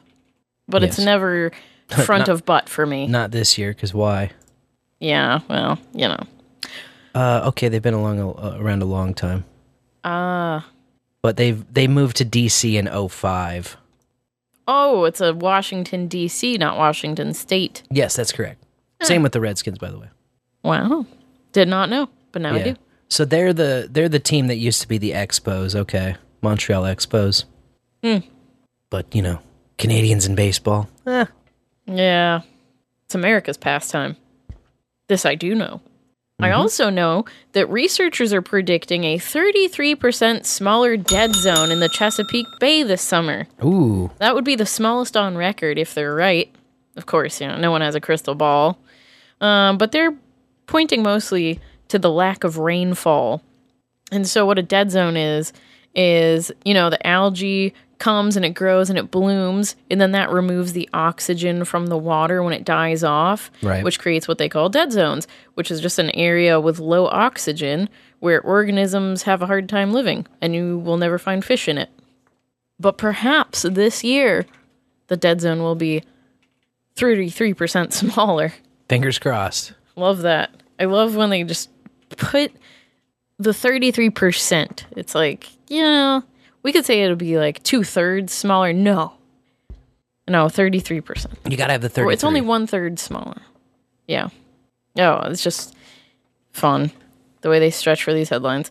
And finally, in India, they reported a single day rise of 33 COVID-19 cases. Now, I thought this would be COVID-23, but that's just me. I can't believe we're still talking about COVID-19. Yeah. It hasn't evolved or expanded or whatever. It's just such a lame, boring narrative. It's so not trendy. With. Yeah. COVID-19. And I saw this headline and I said, oh no, not again. But they tagged it with, well, this is the lowest single-day rise of cases in 24-hour period. So it's like a low point for them, 33 cases. Weirdness. Whereas here, of course, this might be the whole country of India, in which, yes, that seems pretty low. But they mentioned in the article that the recovery rate is 98.81%, damn near 99% recovery rate. That's from the COVID. No shocker here. Mm-hmm. Pretty high. And they also mentioned that in that same 24-hour period, 359 vaccines were administered, which is a fucking high number. And, you know, they push the boosters in there. It's still going around, so make sure that you're safe and effectively jabbed. Yeah. I just want to make sure that I'm behind the curtain. That is what I'm talking about. Yeah. That's what it's all about. Afro Man was in the news again. Oh? I thought it would be an update on his lawsuit, but it wasn't. He got detained at the Canadian border. Oh. You know what for? Weed? Well, yeah. But specifically, a weed lotion. Like a pain lotion. What the fuck? Come on, man. Because, you know, he was crossing back into upstate New York, and then he got to the inspection zone, and the feds found $10,000 in cash on him, which he declared. And I think that's the max number of cash you can declare when coming into a country or whatever, so he did it right. I think that's right. And an insignificant personal amount of weed. That's how they worded it. He said that all the rest of his weed he gave to his fans and the housekeepers at his hotel. But he forgot about this lotion. And so they detained him for 5 hours and fined him $500 for the lotion. What a bunch of lames. They probably took it, too. And he also had some edibles, some gummies on him. And he got a $500 fine for that also. But they're probably over there in the evidence locker, like, beating each other off with it right now. I'm sure they were just jizzing all over themselves for that. For sure. Yeah, they didn't say if it was... I mean, I'm kind of assuming it's a CBD lotion, but CBD is 50 state legal. That's what the kid at the shop keeps telling me. It doesn't make any sense. I've heard of I know the transdermal patches for THC. Those are nice, but THC lotion I have not heard of. They just shake that brother down every time he's trying to go anywhere, man. He's a soft target. Yes. Let's be real. It's Afro Man. You're like, I know he's got weed. It's Afro motherfucking MAN. So, yeah, they said, well, we didn't arrest anyone because it was such a small amount of nugs on him. But we sure fined him and searched his butthole. Yeah, we got $1,000 and his time, which is the most valuable thing they took from him. Yeah, dude's getting old, man. Assholes. He doesn't have a lot of 5-hour chunks left, you know? Just, leave him alone and stuff. Seriously. We've got a presidential election coming up. Oh, boy. And... you know, candidates are stumping or getting stumped. Sounds more like it. In the case of Governor Ron DeSantis, who was in South Carolina this week, and someone decided to ask him about weed. And I just really love the pivot he pulls here, so I'm going to play it for you in all its glory. I'm here on behalf for a request for a couple of broken veterans with service-connected disease, illness, and injury. And we are saying, please, please, will you decriminalize marijuana in 2025? I don't think we would do that, but I think what I've done in Florida is we have a medical program through our Constitution that the voters did. And so the veterans who are in those situations in Florida, you know, they're actually allowed access. It's very controversial because obviously there's some people that abuse it and are using it recreationally. But I will say this, nationally, or even on the local level, you know, this stuff is very powerful now that they're putting on the street. And when these kids do it, it's really bad for the youth. And I just think we have to be very united as a society. We want our kids to stay clear of drugs, and we don't want to do policies that's going to make it have easier access for them. You don't even know what they're putting in some of this stuff now because you have things like fentanyl that can wind up. God. So if you do something with that, it could be good night right then and there. And you could die just by ingesting that. So I think that that's problematic. I think that we have too many people using drugs in this country right now. I think it hurts our workforce readiness. I think it hurts people's ability to prosper in life. And just from my experience growing up in the Tampa Bay area in Florida, the kids in high school that got involved in that I went with, all suffered. All their activities, all their grades, and everything like that. So particularly for the youth, I just think we have to be united. Incidentally, my wife, the First Lady of Florida, she has a program where we go into the schools now, and we've got athletes and people that have endorsed, and it's called Your Facts, Your Future, but it's explaining to these kids what are the stakes of using some of these drugs nowadays. And now they're drug explaining. You want to mess around with. You don't know what they're putting in this stuff. And we need to educate the kids. We're going to stop fentanyl or work, do the border, all that.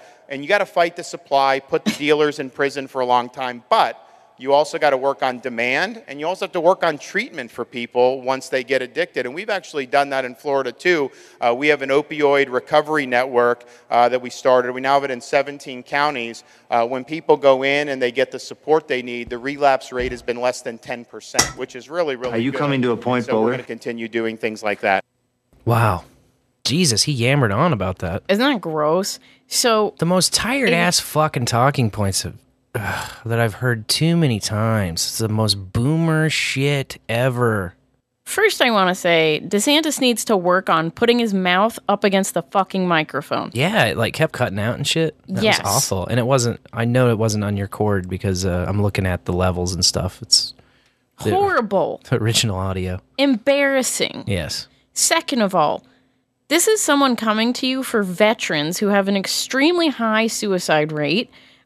They're looking for relief. Weed gives them that relief. And you fucking yammer on about fentanyl. What they're trying to get away from, the opioids. You're going on about opioids. Well, give them the avenue with legal weed, decriminalized weed. They asked for decriminalized, They just don't want to be put in jail for a fucking plant. Well, somebody needs to tell Rhonda Faggot that what they're putting in this stuff, it's a fucking seed, dipshit. And everything in there is from God. So fuck you. Exactly.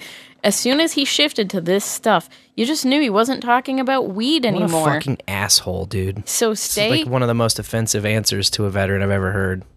Seriously, I was perplexed. Per-fucking-plexed. To shift from weed to the opioid epidemic. Someone needs to pass Ron DeSantis a fucking joint that has fentanyl in it, and it'd be the first joint on record that ever happened with. Seriously. And it would probably just combust and nothing would happen also. Fucking most retarded but what do I know? shit. Ugh, ticked me off. I'm pretty sure I won't be voting in the presidential election. Oh my god, yeah, if they're asking me to pick between this dipshit and Dusty Man. Yeah, what's the point of that? No, I don't play games where I only can lose anymore. I think that's it's just a bad idea to play a game you can only lose. You don't want to pick the lesser of the evils? Yeah, fuck that. Yeah, it's like I don't play the fucking evil team at all. Yeah. So I think that if enough people just said, you know what? It's all irrelevant. Fuck off. Fuck you. I'm just ignoring it all. Well, I mean, what the can they do? It's like the ants and the grasshoppers, man, in Bug's Life. What's the deal here? Everybody's just like, I don't know, drunken on SSRIs and addicted to sports gambling just enough that just go along with whatever. Yeah. The lesser two evils thing is just like a fucking age-old Pepsi Coke march through hell. How do you think we got here in the first place? Well, one compromise at a time till you're fucked in the ass. Exactly.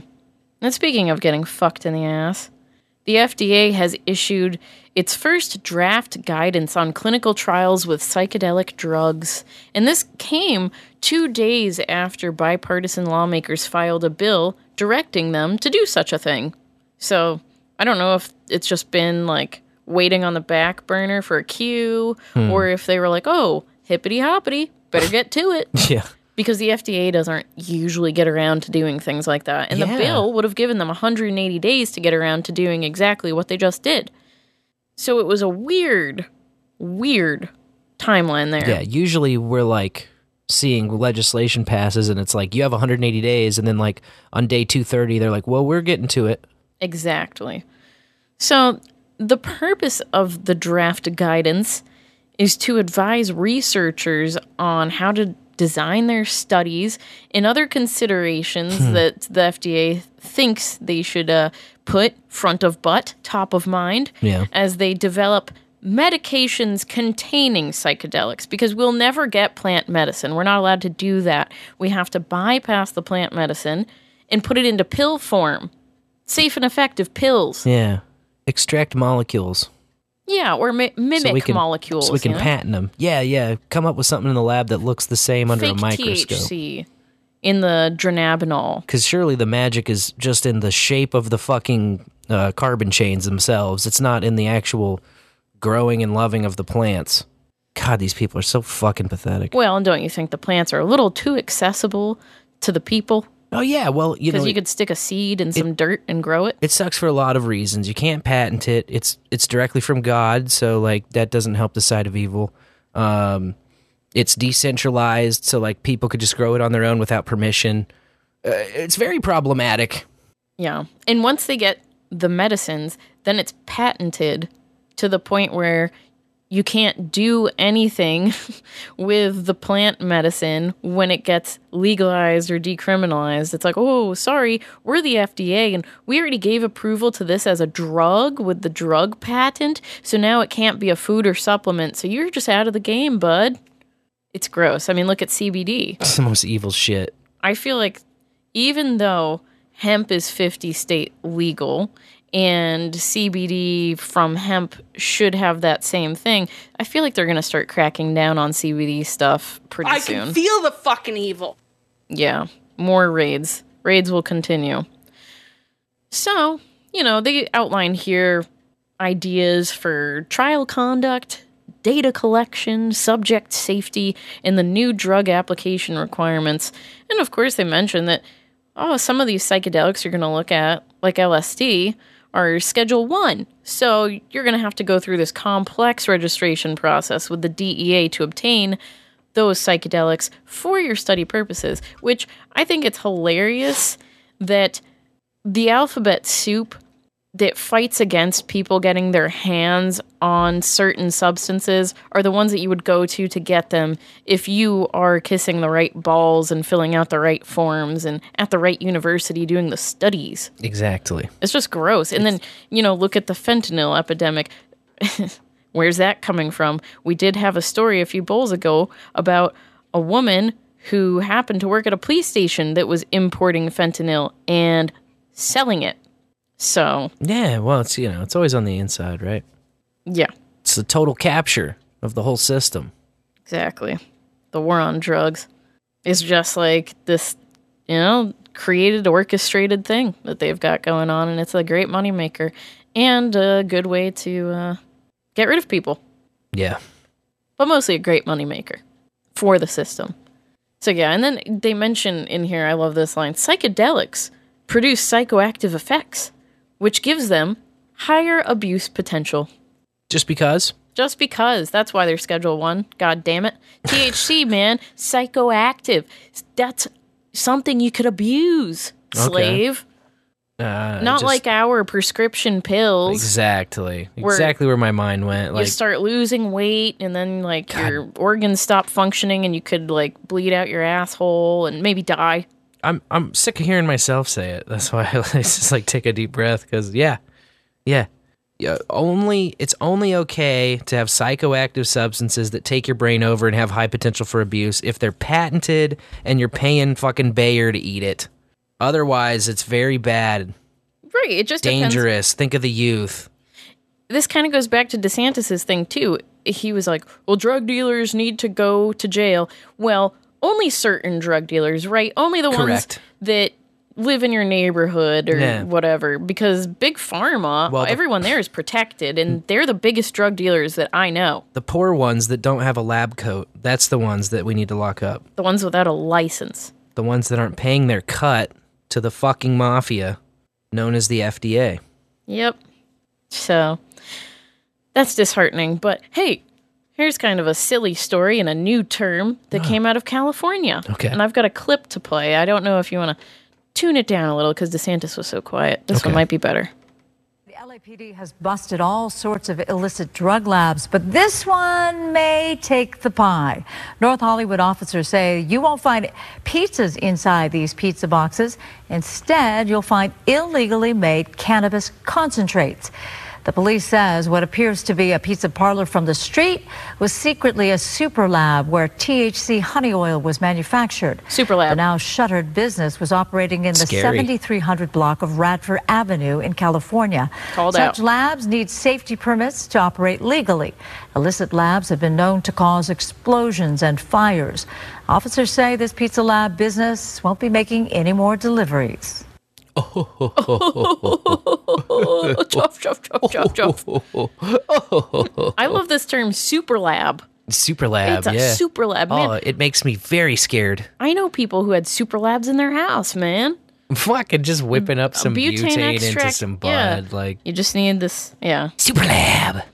I won't go into it, but most of the items you need to make honey oil, you have in your house. Yeah.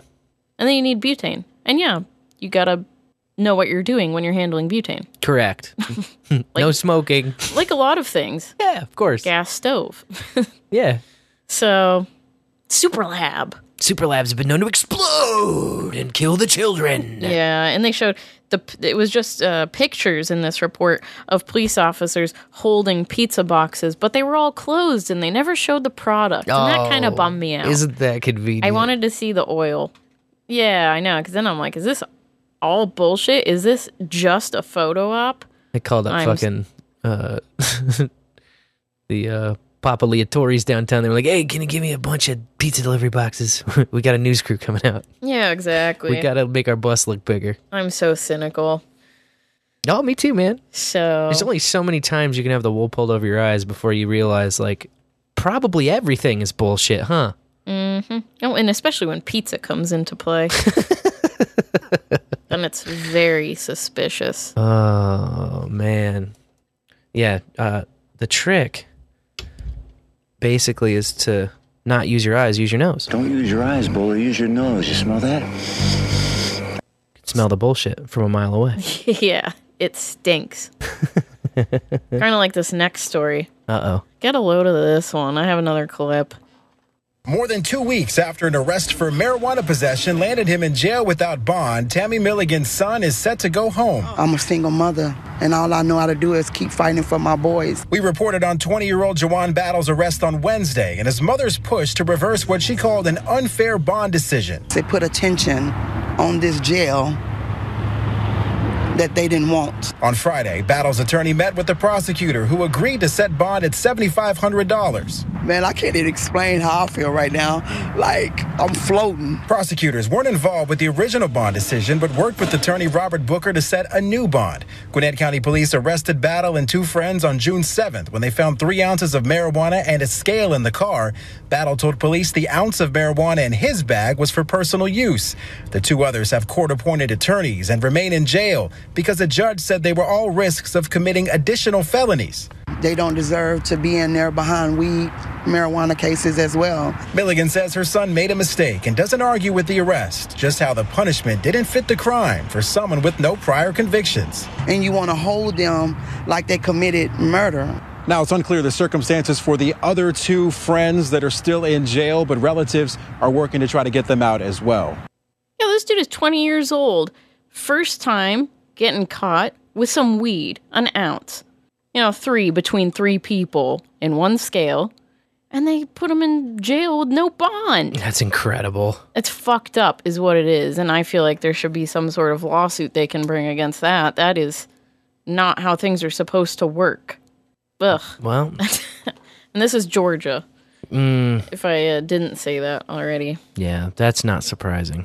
Yeah. And 20, again, like, this is before the recreational adult use age that's been implemented everywhere of 21. Even though you're an adult when you're 18, you can die in war, but you can't have some pot. It's so stupid. And then the judge is like, well, they're a felony risk. Oh, how dare they have some plant matter on them? Oh, my God. Pass it to others and maybe make some money off of it or use it for themselves because it helps.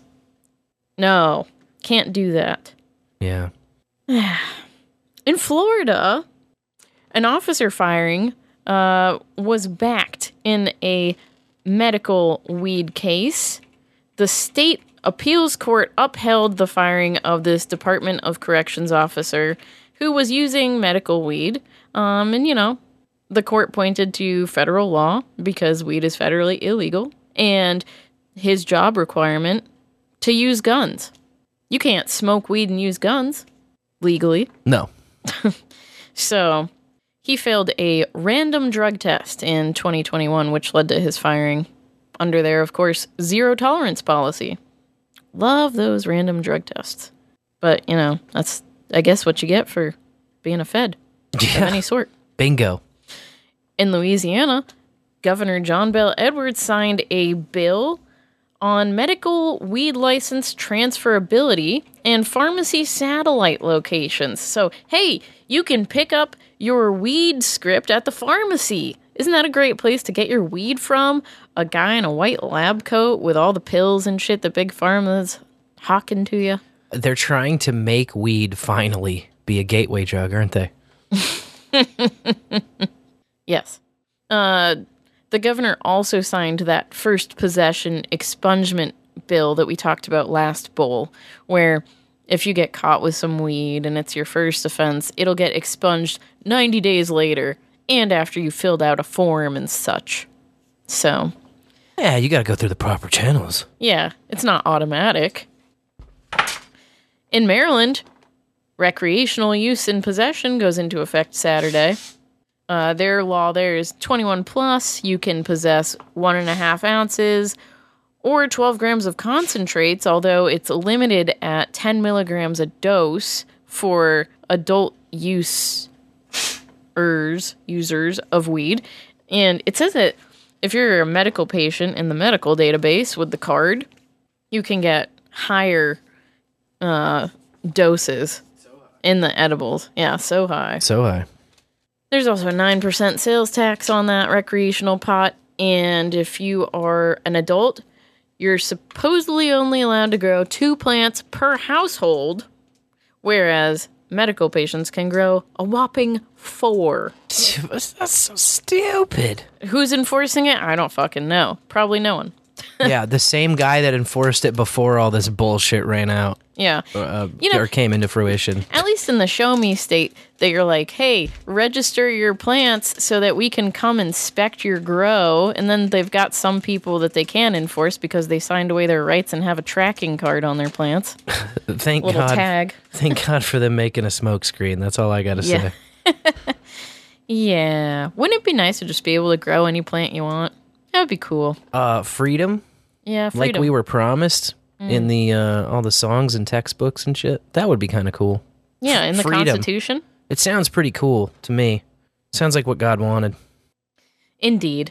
In Minnesota, freedom is top of mind for some activists there who saw that there's a piece of the state constitution, and I'd like to quote it for you. It says, "No license required to peddle. Any person may sell or peddle the products of the farm or garden occupied and cultivated by him without obtaining a license therefor." Kick ass. So they're saying that home growers should be able to sell their weed Yeah, based in pedal without pilled. a license. State Constitution. I love this. Yeah. I love this. And this constitutional amendment dates back to 1903, when marijuana was legal and hemp was grown everywhere. And in this story, this farmer named Peter Jensen got in trouble for selling his leftover melons from the market he had attended while riding his wagon home to passerbys. You know, this cop saw him and was like, hey, you can't just sell your melons anywhere. Fined him $10. And that fine was upheld by a judge and the Supreme Court. And 2 years later, a House representative by the name of Alwyn Rowe was like, you know, that just wasn't right. That doesn't sit well with me.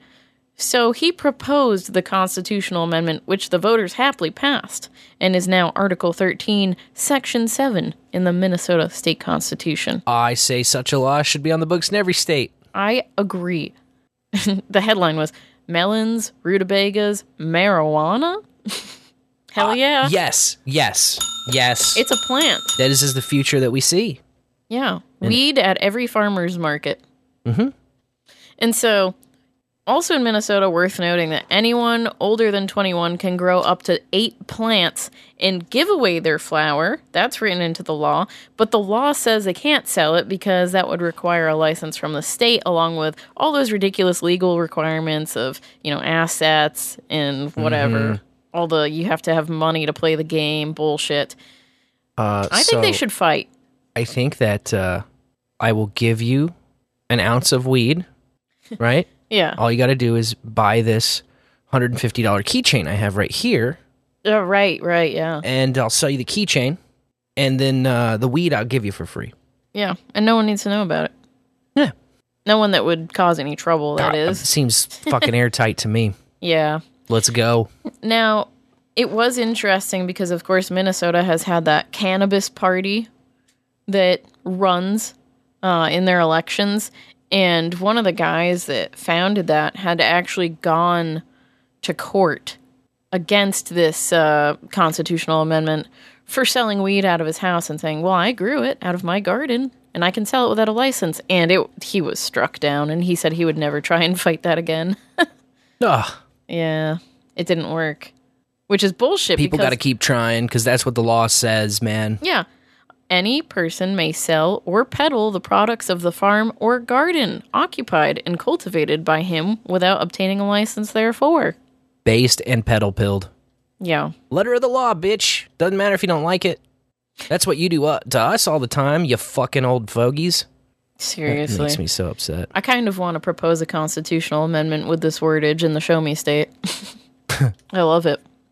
Based Minnesota. Yeah, it's cool. Who knew? There was something based about Minnesota. I'm just playing, Minnesota. You know I love you. Yeah. I mean, the Mothman's there, so that's cool. That's cool. No, but he terrorizes it from the underworld up, though. True. Like this, like whoosh. Yeah. The Mothman cometh. Yeah. Lawmakers were able to override the governor of Montana's veto on that appropriations bill that was tied to where the weed revenue was going to go. They got their mail poll, and it met the 2/3 requirements in both chambers. A mail poll. Yeah, a poll in the mail. MAIL. Ah, okay. And so there were 2 lawsuits that had been filed, and neither has had a hearing date set. And I just wonder if they're going to go forward now that they were able to undo that veto. So we'll see. That was in Montana. That was kind of craziness going on. And I'm glad that what the governor tried to pull didn't work, because that was definitely setting the precedent for other governors. You could tell everyone's perking up. Oh, just wait until the last day to veto something. I told you. Then they can't override it because they didn't know we vetoed it? Sounds good. Yeah. Oh, that's a trick so dirty we have to steal it. Exactly. No, they probably still will, and maybe some of them won't have this backup, cover your ass poll in the mail to be like, hey, yeah, you didn't hear about it, but we can still undo this. Crazy. It's pretty wild. Wild that it has to come to this. I know. I mean, it's just like a blatantly obvious dirty tricks kind of stuff. Yeah, it's gross. Not so gross, though. In New Jersey, the state Supreme Court ruled that cops improperly used the smell of weed to search a car, and that you cannot search a car's trunk based on the smell of weed within the passenger compartment. Yeah. This comes from a case that happened on the New Jersey Turnpike in 2016. And it's a bad one because the cops were looking for this guy. They had gotten a tip from an informant saying that dude was bringing guns back to New Jersey. God forbid an American's moving some guns. And anyways, they stopped him and they said, smells like weed. I'm going to search your car. They didn't find anything in the passenger compartment. Then the cop went to the engine compartment, and he didn't find any weed, but he did find a rifle and revolver. And the search should have stopped after finding no weed in the passenger compartment. But no, he went to the trunk too, and oh, wow, lo and behold, no weed. He just said he smelled weed so he could search and get these damn guns. So, isn't that gross? I mean, you know how often you just randomly smell weed now? Like, well, yeah. That should not be the basis of a search at all, ever. It's true. I could have literally just walked away from a guy who blew it at me. Yeah. You know? Could have just come out of the grocery store. You could be smelling it from somebody down the block. Yeah, someone else driving by on the turnpike. I mean, there's just so many problems with it. You could just say, I smell weed, and search anybody you want, like in this case. And that's exactly what it sounds like happened. And that's why it should not be the legal basis for probable cause. Yeah, no warrantless searches at all. How about that? Oh, pretty cool. We had a whole fucking amendment about it right from the very start, but...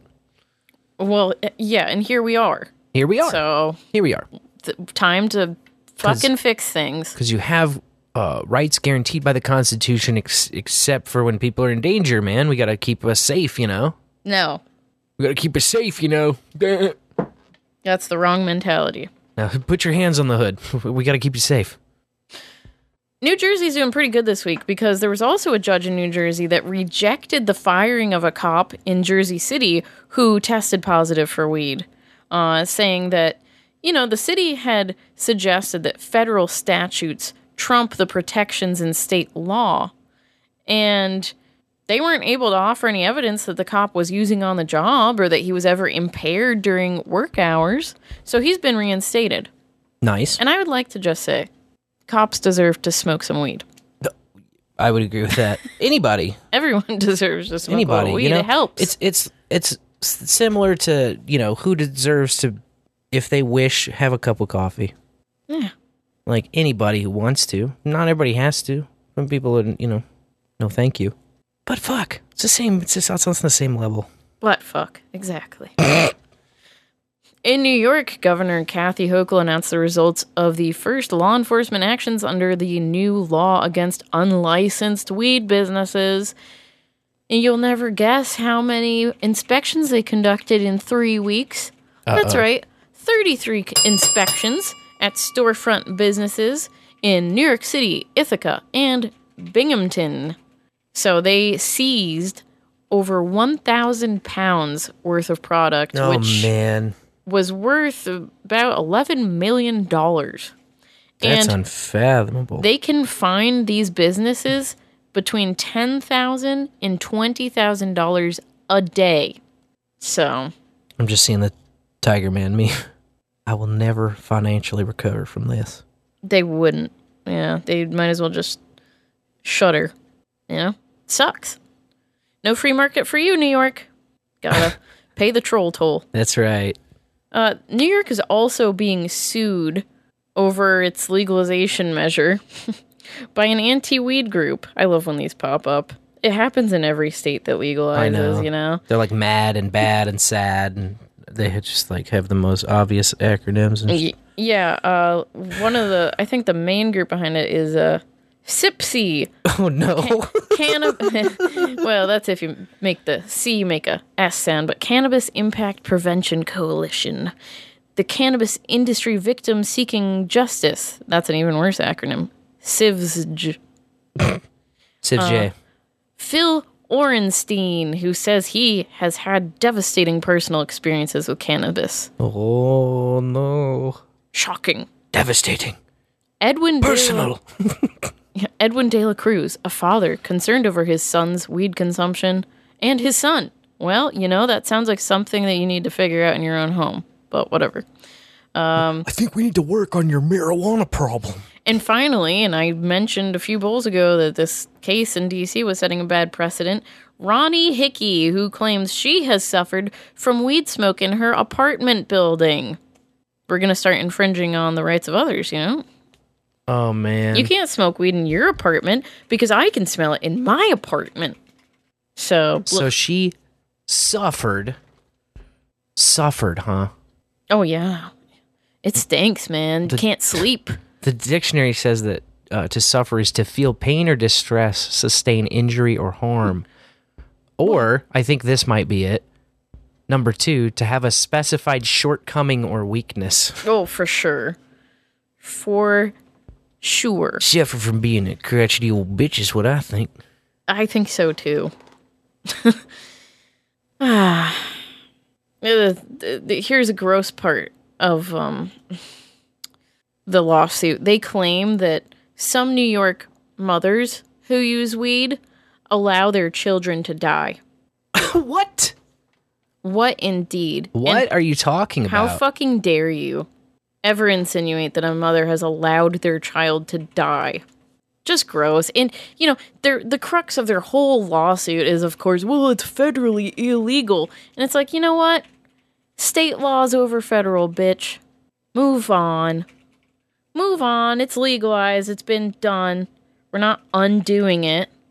The state loves it. They love their tax revenue. It's done. Get over it. And I've got one more story from New York that's not the greatest, and we'll have to stay on top of it to see how it turns out. Uh-oh.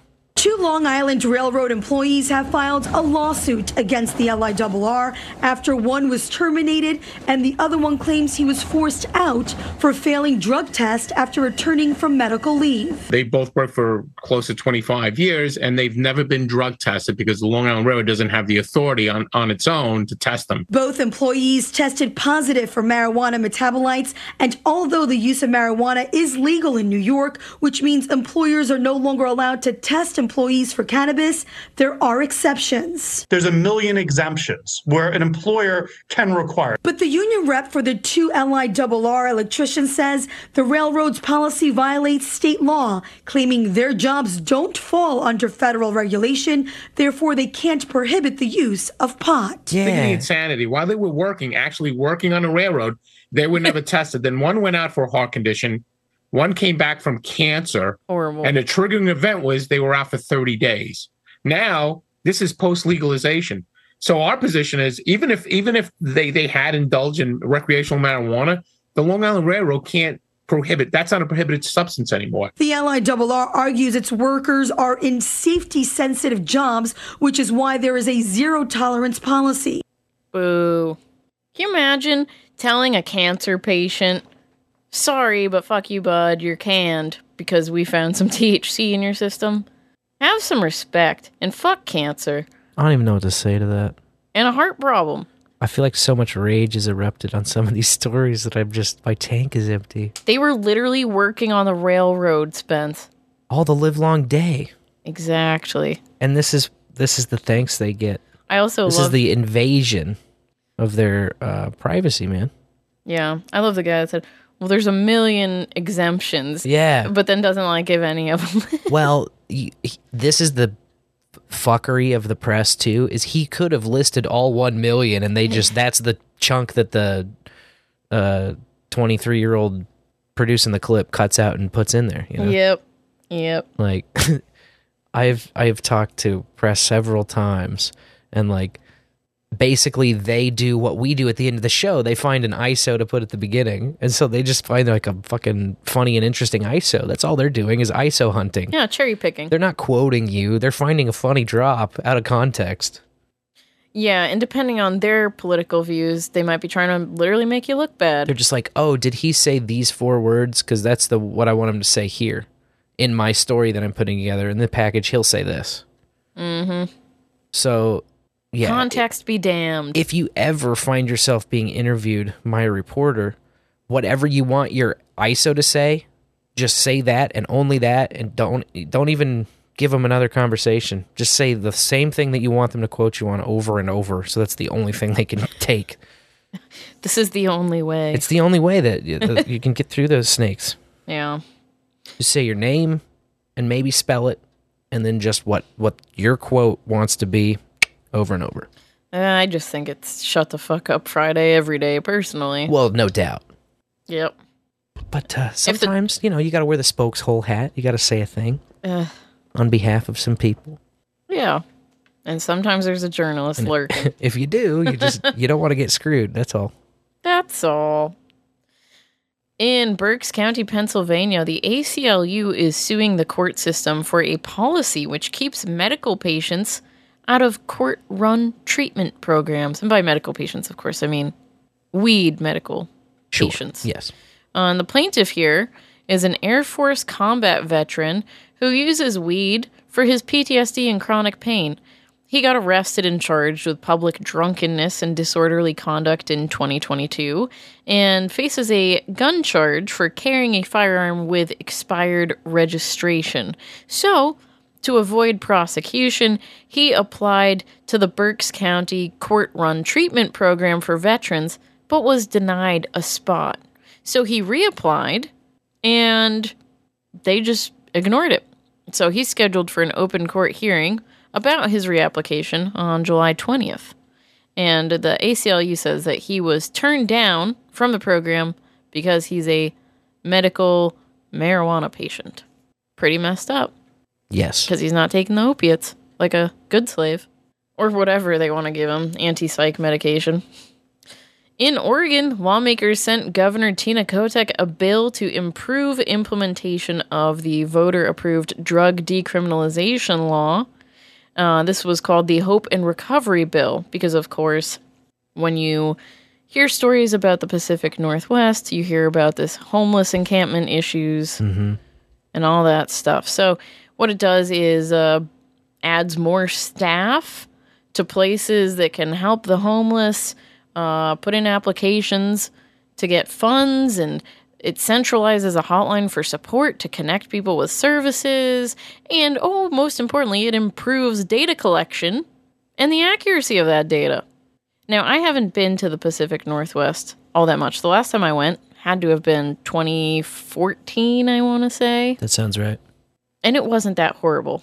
No. Then, like, the cherry-picked pictures I see of it, paint a very distasteful portrait for sure. You can find where the tents are at and encampments, but you can find that in most towns anywhere. Yeah. There have been encampments in Kansas City, but there's so much outreach here that they never last. There's also a lot of woods in a lot of places. Oh, yes. And that's a better place for camping. Exactly. So, and it's too bad because there's a lot of counties in the PNW that are just undoing the decriminalization locally. They're saying, okay, well, that didn't work, so now drugs are illegal again. And how does that help? Do you actually get to bonk people over the head with a club and put them in jail? Does that fix things? No, it doesn't. But I whatever. don't think so at all, no. In Wisconsin, Governor Tony Evers signed a large-scale bill with a provision that blocks local governments from putting non-binding advisory questions on ballots.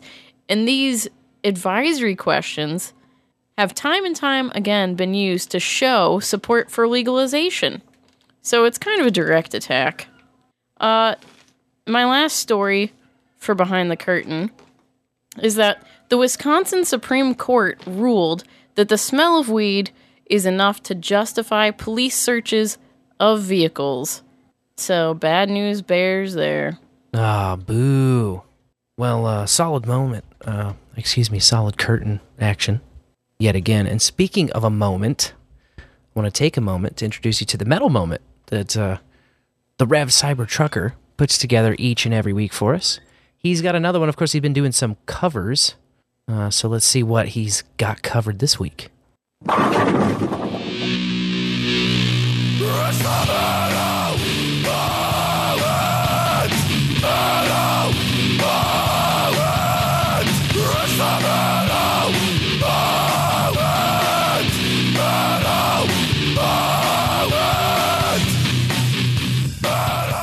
In the bowl and in the morning, this here is Sir Reverend Cybertrucker and Kenny and Grogu with this week's Metal Moment. In my almost half century of life, I've heard many people say that heavy metal is not for kids. Well, me and Leo Maracchioli of Frog Leap Studios disagree. Having put out an entire album of nothing but heavy metal kid songs, Leo's kind of an expert on the subject.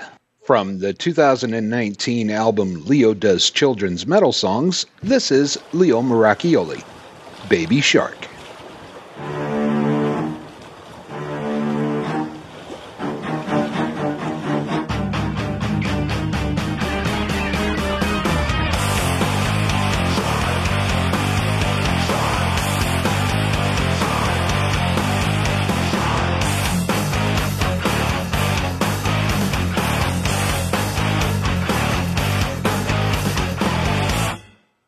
Baby shark, baby shark, baby shark, baby shark. Mommy shark, mommy shark, mommy shark, mommy shark. Daddy shark, daddy shark, daddy shark, daddy shark. Grandma shark, grandma shark, grandma shark, grandma shark. Grandpa shark, grandma shark, grandma shark, grandma shark. Run away, run away, run away, run away.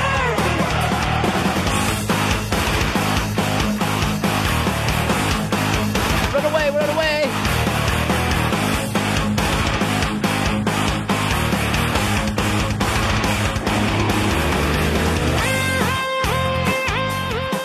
Wow.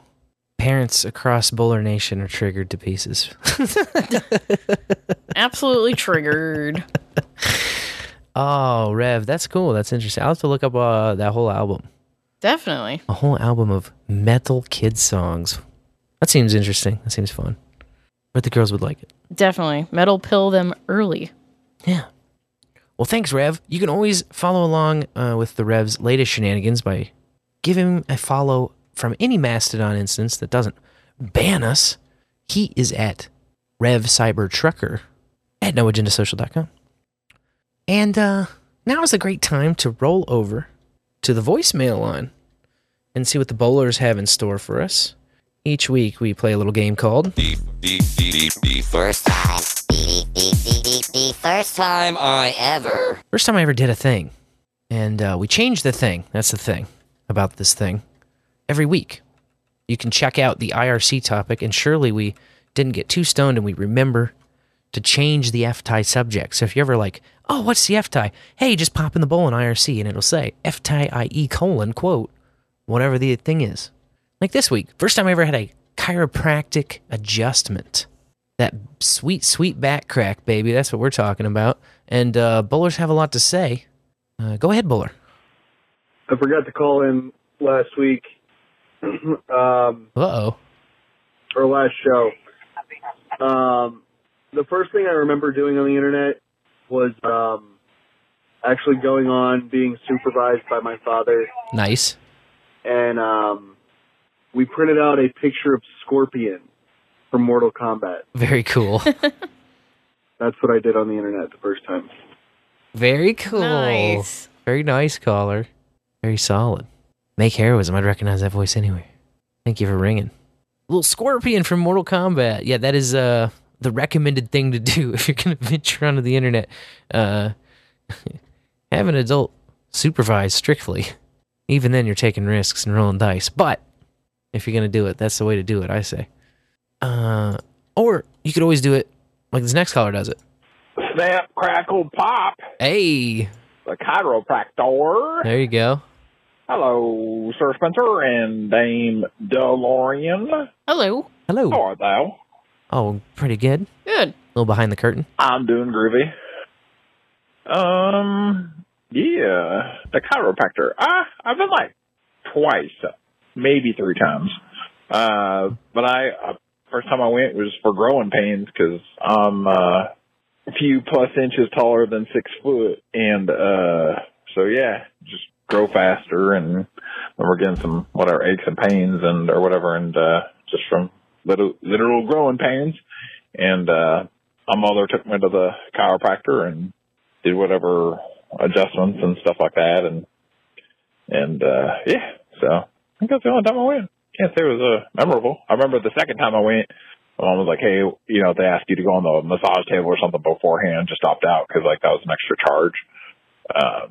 It's supposed to like loosen you up or whatever, I guess, but it was like an automatic thing. You just lay on there and it massages your back or whatever, or like loosens you up or whatever on your back. Yeah, it like rolls over you. So yeah, but yeah, the last time I went was like probably over a decade ago, easy. So yeah, and don't plan on going back because I don't know, I feel fine, and there you go. I don't like massages like at all. So yeah. Anyway, all right, well, it's that interesting story. So May have crackle pop. All right. Love you guys. Stay dangerous. And whether you're getting ready for the 4th or it's always the 4th in your head. Bingo. And even if you're not in the US of A, still going to be the 4th coming up here soon. So, you know, go ahead and stay dangerous. Love you guys. And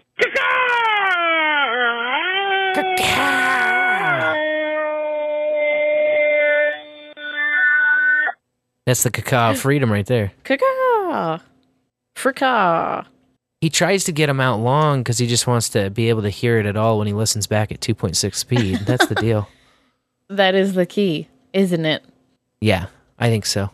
At 2.6 speed, it's just a good caca. Exactly. Exactly. Oh, man. Well, thank you, caller. Yeah, thank you, caller. And I know you don't like massages or anything, but... Bowler, how are you at back rubs? Yeah, how are you at back rubs? Just curious. Also curious. That's the first time you ever got a chiropractic adjustment. Well, you were there because... Oh, really? I grew up thinking that chiropractors were quacks. Yeah. And that it was risky to go to them because they could snap your neck. That's just my overactive imagination, that second part. Okay. But I heard that they were quacks, you know? Yeah. What do we call this line of medicine that's like not FDA approved, regulated by big pharma, paying troll tolls? There's a term for it. Yes, there is a term for it. It's like, it's not alternative medicine. So, well, it falls under that category. But anyways, I digress. You told me that the chiropractor really helped you. Yeah. And you wanted to go back. Because when we were in college, or maybe you were working at the art school. Yeah, both. Yeah, you were getting like discounted chiropractic adjustments. Technically, we never were in college because... Right, you dropped out before I showed up. That's right. My bad. But No, you just took the torch from me because I couldn't make it across the finish line. One of us had to do it. Yeah. One of us had to get a degree. One of us had to suffer. So I just passed the torch to you. I did it. Well, anyways, you were working at the art school as a nude model, and so you had gotten discounted adjustments. And then we moved to Kansas City, and so that was gone. And you were like, I really miss getting adjusted. And I'm like, I've never been adjusted. And you're like, well, it'll help you in so many ways. It just feels great. So we found a place. Must have been like 2016, 2017, because we had our house. I don't know if we were in the house yet, but we had bought our house. We didn't have any kids. And so we drove to the place. And like Christopher Battles was saying, first there's a massage table that you lay on. Well, first you check in with a receptionist, yeah. Sure. She's like, okay, go lay on this table. And these ones were each in like a closet. You had your own private room kind of thing. Yeah. And I guess first she put the electric patches on me, like the TENS machine. Yeah, I forgot about the And the I'm TENS. terrified of electricity, so I tensed right up. And she was like, what level do you want? And I was like, huh? She's like, from like 1 to 10, like how strong do you want the current or whatever it's called? And I'm like, a 1? Because I was so scared. She's like, where do you want? I'm like, your neck, your back. I'm like, I don't know. Like, I don't want to get shocked. This sounds horrifying.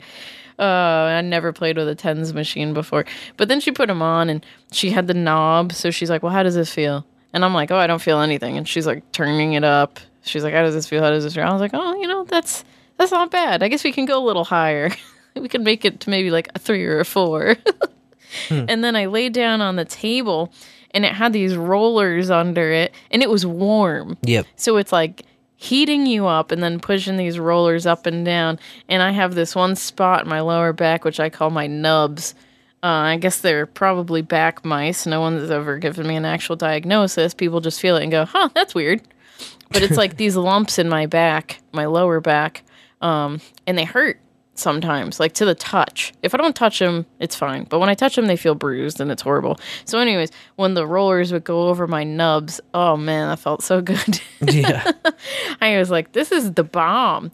And then I went into the chiropractor's office, they came and got me, and I was like, dang, because I could lay on that table forever getting that heated roller massage with the electric little nodes on my neck and stuff. I go into the chiropractor's office, and she's like, okay, go face down on this table.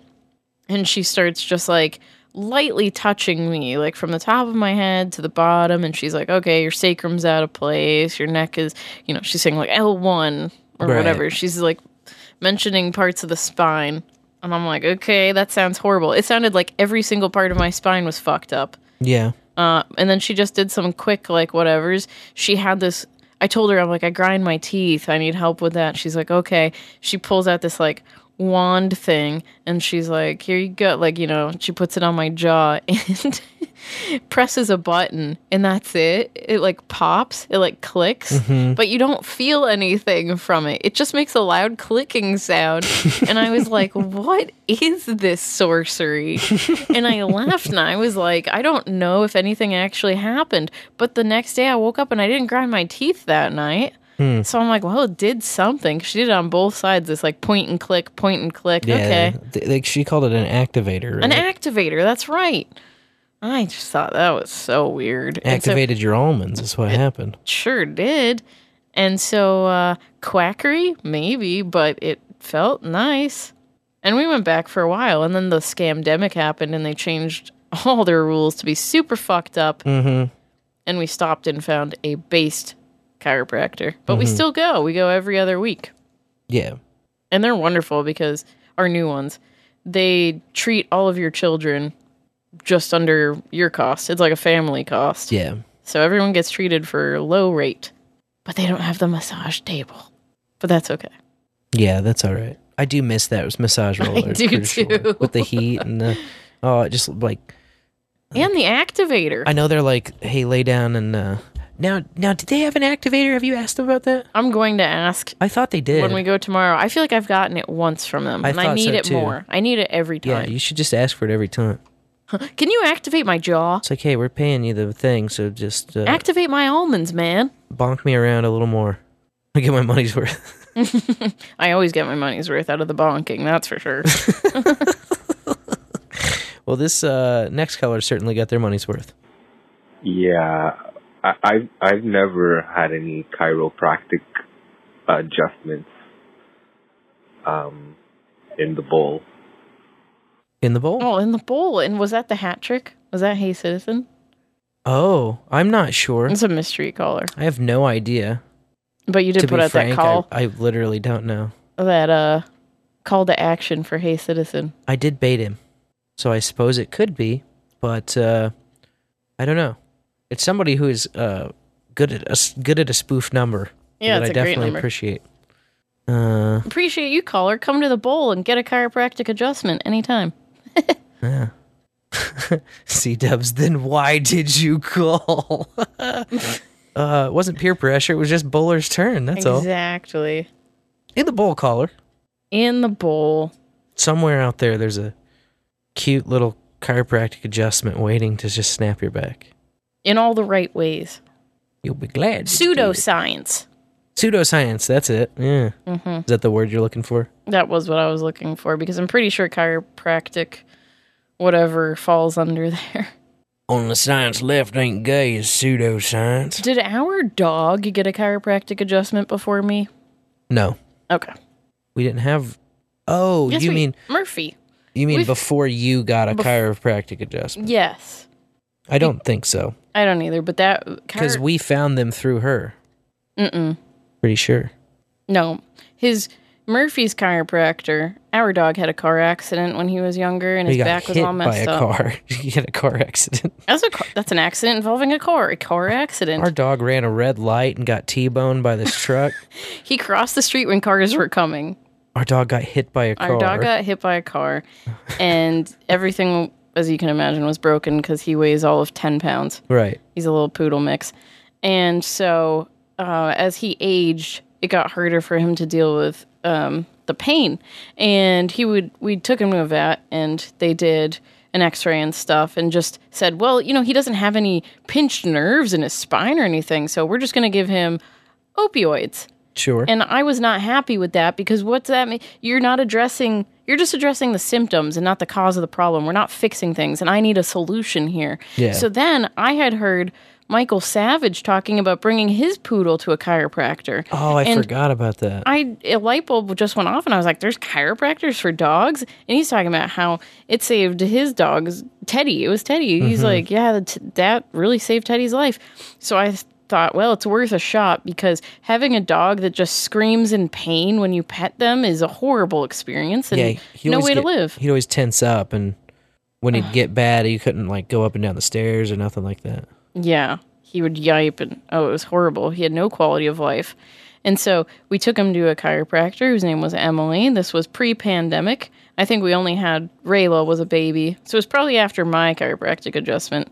And just after one adjustment, he was back to full jumping, running, playing. Like, that's where our oldest dog's quality of life came from. Yep. Was chiropractic care. It was amazing. Yeah, it was nice. But anyways, go on. What about the first time you got adjusted? Do you remember? First time I got adjusted. Oh, man, I'm trying to search through the recesses of my memory, but I definitely got adjusted while I was still in high school for the first time. I can't remember exactly how old I was, but my mom had been going a lot. And then I went in, and that particular chiropractor, he was a lot more forceful in the adjustments. Oh, yeah? Throwing you around and stuff? Uh-huh. And I was also, like, younger and smaller frame and everything. So, I don't know. I didn't really take to it so much the first time. Well, and it was a dude. I also really... if you're not, like, particularly out of alignment in any way, then I think that's a lot of the issues of people who just go in and they're like, nothing happened. Kind of. Yeah. Like, if you're not out of alignment, then what are you going to do? You know, it doesn't make There's so much no sense. benefit. Yeah. But if you're sitting in an office chair all day, you're almost certainly out of alignment. Yeah, mine always happens like when I would stop going to the chiropractor after I kind of like quote unquote got better or got back in line, and then basically what would happen is I'd either move or I'd go on a car ride trip longer than 10 hours per day of driving. And those were the two things that always like put me back in the stiffen up zone where I'd get like locked up. Eventually, it's like your hip just can't even move. Like that hip muscle, you lose the ability to movement. You lose range of motion in it. And I've got before where it's like that hip muscle right above your ass, lower back, upper ass. Yeah. I always that's where I stiffen up and lock up first. But yeah, in college, I found a lot more use for it. I don't know. And now. Incredibly useful. Incredibly useful. Never could hope to be as useful as this next caller, though. First chiropractic adjustment. Well, I don't remember the first one per se. Right. But I wasn't there necessarily for back injuries. I had a shit ton of allergies when I was a kid. I was allergic to chocolate, minerals, grass, and shit. Mm-hmm. I don't know if you've ever held a cell phone up to your heart and that held your other arm directly out to the side and done like a not a stress test, but where somebody pushes down on your arm. And if you don't have a cell phone pushed up against your heart, you'll be able to resist a lot better when your arm is extended. And somebody pushes down on it, and you put that phone up to your heart, and immediately you get weaker. So with allergens, it works the same way. Interesting. I found out. Chiropractor, and anyway, they'd adjust my back, and something I was allergic to, like I would always get like real itchy around grass. They had this gun basically that had it had two prongs on the end, and it would go and kind of bam, bam, bam, bam on your spinal cord. They do spinal adjustments, and I had pretty much all my allergies cured that way. I did it for chocolate. I didn't ever break out in hives after eating chocolate from that day on. Nice. Whoa. It's pretty wild shit, yeah. It's chiropractic adjustments to cure allergies. Sounds made up, but it worked. Incredible. In a bowl. In a bowl. Sir, your seat, sir. Thank you. Oh, that's incredible. I should explore that. Yeah, I had a lot of allergies. I went to an allergy specialist that stabbed me with a shitload of things I was allergic to and then counted all the hives Ugh. that grew. I never did that. He did like, oh God, must have been like at least 50. It's not pricks. It's more like they scratch you. Yeah. So they take a needle and they put it in the allergen and then they scratch you on the back with it. They do like 40 or 50 of these, and then like I'm allergic to most of the shit. I was gonna say definitely allergic to that. Yeah. And then that. they were like, oh, we didn't do food allergies. You're allergic to peanuts. Because it said on the form, but they didn't do the peanuts. And there was like 3 more for peanuts. And I was like, oh, I already know I'm allergic to peanuts, asshole. Like, you don't have to. And they put 3 scratches on my arm the next day when because it was like, we'll scratch you, go to bed, the next day come back. So the next day I went back in, and they're like counting the hives and checking boxes, and then they give me 3 more for the peanut on my arm. I'm like, dude, they're gonna, you know that you're allergic to. all the peanut ones are gonna pop, dude. Why do you need to? Oh, they did that too. Because they're sadists. Yeah, they're fucking Operation Paperclip doctors, bro. So gross. Interesting, from Sir Seatsir's call, one of our chiropractors, they're a married couple, and the guy, when he was a child, a chiropractor saved his ass from horrible allergies that were keeping him down all the time.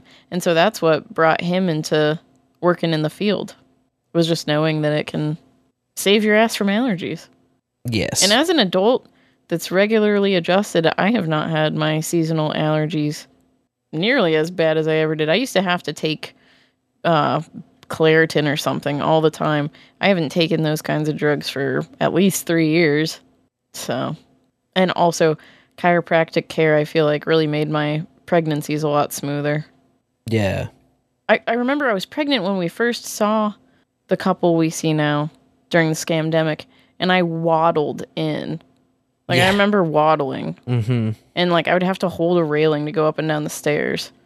And then after a couple adjustments, like, that's never been the case. So, yeah. Yeah, most definitely. Would recommend.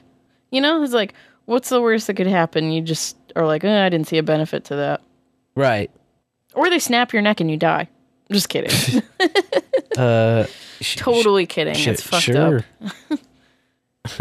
Those were the horror stories that, you know, just pop in my brain. I feel like if something like that ever happens, it would get blown out of proportion. It's probably been a news story before.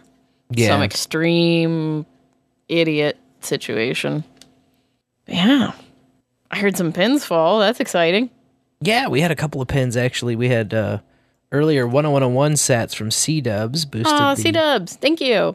Boosted that podcast index. And then just now you heard 2730 sats from Anonymous, who said, "Leet boosting the split, keep on bowling and pass to the left." Well, thank you, Anon. Appreciate that. Boosting from Podverse, by the way, that last one. Very cool, very value enabled. Love it. Yeah, so that's our F-ties. We got to come up with one for next week. And next Tuesday is the 4th of July. Oh, that's right. Yeah, we're going to have a patriotic bowl next week. Red, white, and bowl. What about the first time I ever played with fireworks? Yeah, okay. Cool. I love when it's simple. First time I ever played with fireworks. If you had a list, C-Dubs had some great suggestions in the chat, but I need to digitize the F-tie list for sure. I'm discovering this. It should have been obvious from the start, but I'll put them in my little draft. C-Dubs had first time I ever lost a pet. Oh. That is going to be a very sad episode. We could save it for never. Yeah, you know what? I think we might have done that. I think we might have done that one. Are you sure? No. I mean, yeah. I think you're right. Done. That one's done. Oh, man. Well, I don't know. First time I ever got electrocuted, we've definitely done. Yeah. Well, yeah, fuck it, dude. There's only one thing left to do. That's true, actually, now that you mention it. Ah, fuck it, dude. Let's go bowling. Yeah, let's go bowling. So, a police officer was going through the car wash when he heard someone call his name. And he looked up and saw a now 45-year-old man working there who he totally recognized as a kid who he taught as a DARE officer in the school program 33 years ago.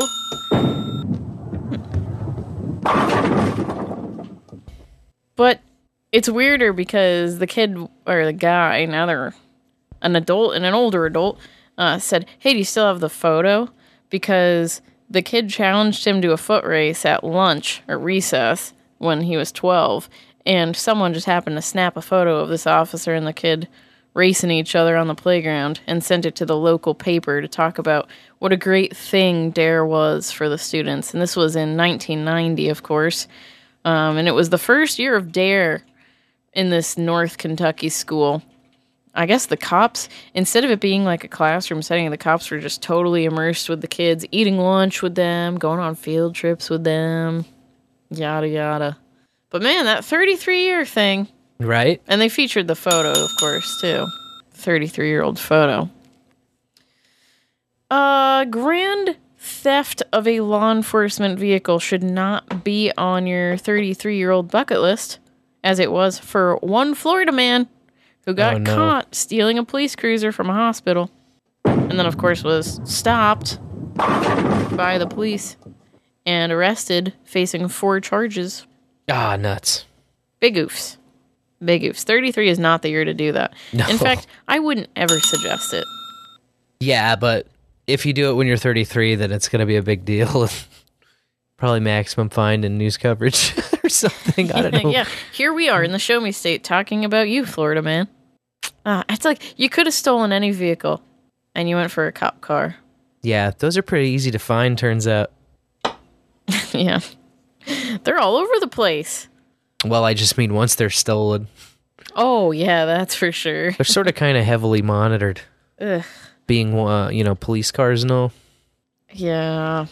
It's weird, too, because I used to always think, the cops, they would always have that, like, laptop screen open, like those ancient laptops on their console, like in the center, and that bright light from the screen. And I was like, how can you drive with a freaking screen in your face and the radio going, people talking at you, and you're looking for things, addresses and such, people causing problems. And now every car has that huge screen in the middle on the front. It's horrible. Horrible. They thought the radio was distracting. Here, take a screen, slave. Let's up our accidents and blame it on the weed. Legal weed. Yeah, I like screens, though. Yeah. Another story out of Florida this week. At a Pompano Beach home, a guy was watching his security camera because a utility truck parked in front of his house and a bunch of guys in work vests and helmets got out. So, surely they're doing some street work or something. Seems legit. Well, they walk into his yard, up to his mango tree, and start picking his mangoes. Oh, no. And then they go back to the truck.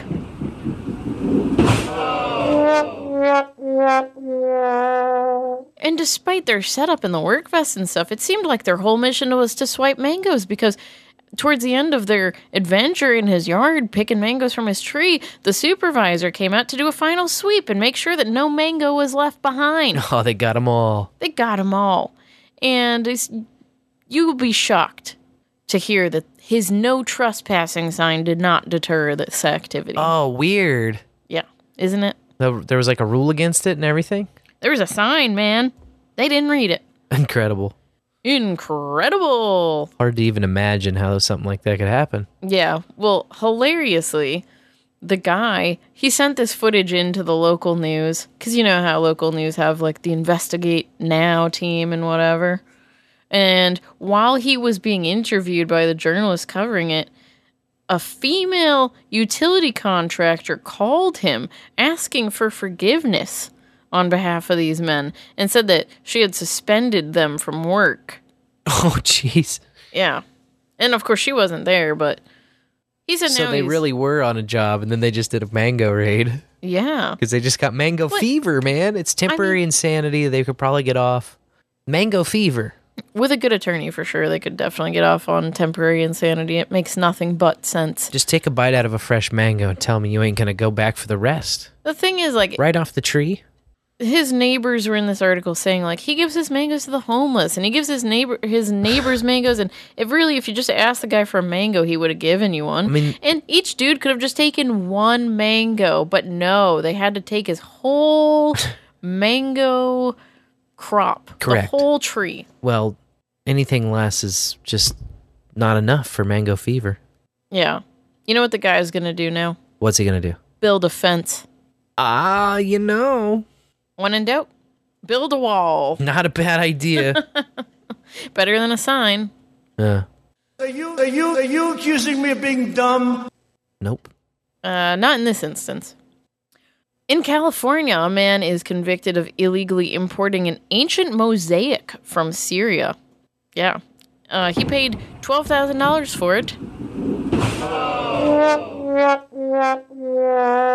And a government appraisal expert valued it at $450,000. Whoa. Now, this mosaic is pretty cool. It depicts a myth where Hercules is rescuing Prometheus, and it's dated back to the Roman Empire. So, authorities suspect and likely know that it was looted from Syria, which of course is in the midst of war and whatnot, allegedly. I have not been there. So when he was flying it over to California, the man declared the mosaic as ceramic tiles worth less than $600.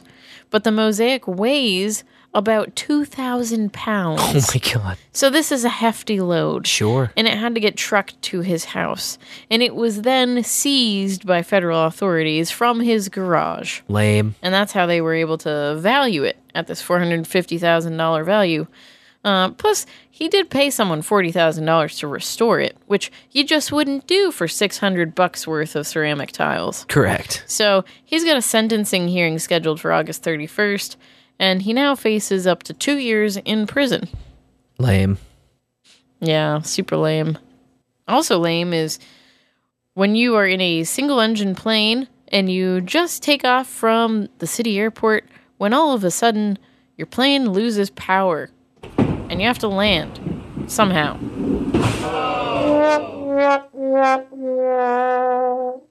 A neighborhood street is probably an ideal spot, to land the plane if you can't find a highway, I guess. But this small plane in Wisconsin landed right on top of a parked minivan. Oh, no. Not ideal, but no one was in the minivan, and the two people in the plane only suffered minor injuries. So all in all, kind of a best case scenario. Of course, the cops and National Traffic and Safety Board have to investigate the crash, so they'll be dealing with paperwork for a while. They'll get a gutter ball coming their way soon. That's for sure. In England, a family lost their pet tortoise 2 years ago.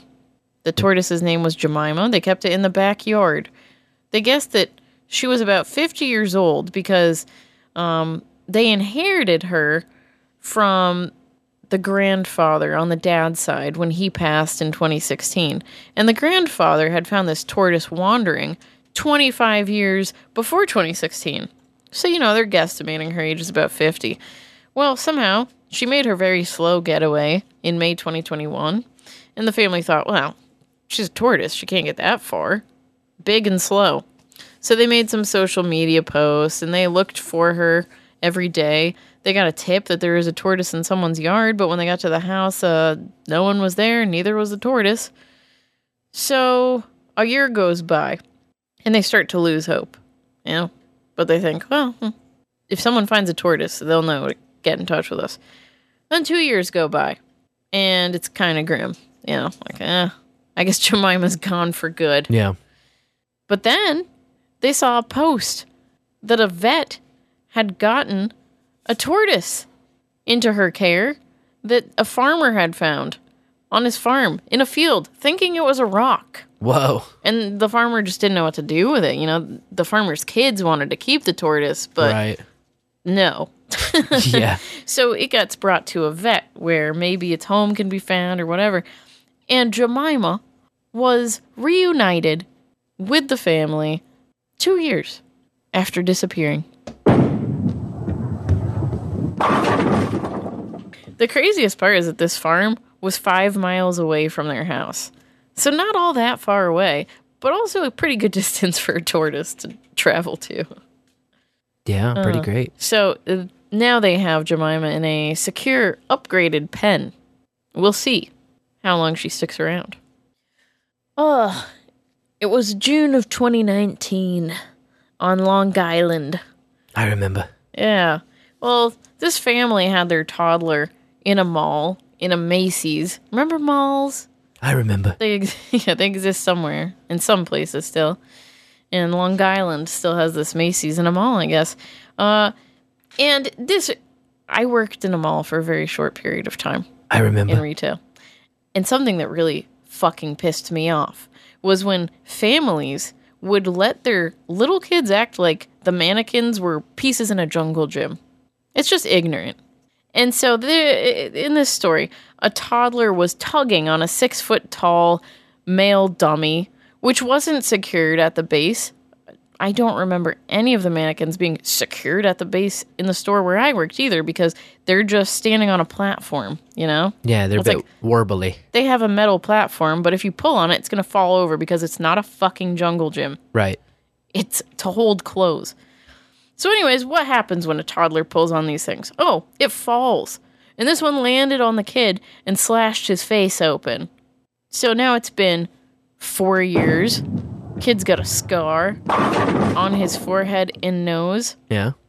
And the boy's father has decided that he's going to sue Macy's. Now? Yes. Because of the shock and mental anguish that his toddler suffered then and still suffers with the scar on his face. And, you know, he wants to get his medical expenses covered, of course, along with compensation. I see. The get-rich-quick scheme. You want a lawsuit. You want to do dumb shit, get hurt doing it, and then get paid for doing it. Yes, precisely. I don't really like this. I hate this. I don't like this idea. No. I think it should immediately be like, oh, where were the parents? Yeah. Why did you let you get what you get. If anything, you should have to, like, you should pay us. Pay the damages for breaking a mannequin or whatever. Exactly. Yeah. Who's the dummy now? Ugh, that's how I felt, too. I'm glad that we agree on this. This thing pissed me off reading it. Like, in the lawsuit... They call that what you get, right? That's what you get? Yeah. That's what you fucking get. Fuck around, find out. You get what you deserve. Instant you tug on the karma. mountain. Yeah, I don't care if you're 3. Yeah. You can't be dumb. You still can't knock shit into yourself. It's like, not how we survive. Precisely. In this physical realm. In the lawsuit, they claim that Macy's should be held liable for the injuries because of the negligence, carelessness, and or recklessness of the staff at the store where the incident happened. Projection. I'm like, yeah, the only negligent, careless, reckless people is you and your kid. Yeah. I'm not saying to put your toddler on a leash, but when you see them doing dumb shit, oh wait, you weren't watching them, and that's why this fucking happened. If there's a whole mannequin gets knocked over situation, then yeah, you got to intervene before that happens. Exactly, it's and too I know late. because I take 4 of the little Rugrats to public places. To a gem show. 4 with lots of breakable, to gem delicate shows with things. Very expensive, delicate shit. And yeah, do I have to yell at my kids every once in a while? Yeah.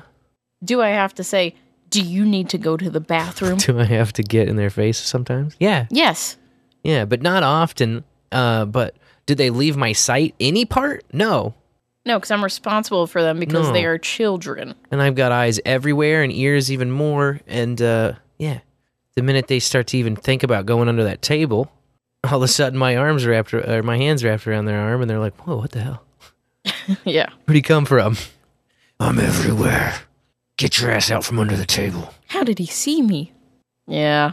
It's pissing me off. That Yeah, story, man, you dude. gotta keep your kid under control, and you're liable. You're liable if your kid knocks some shit over or like gets hurt doing dumb shit. Exactly. You are liable because you're the parent.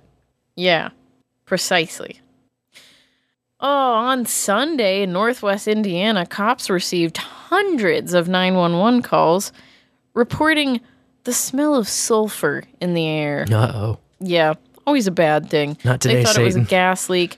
All the, media reps from the police departments had to issue statements online saying, please stop calling us about the stink.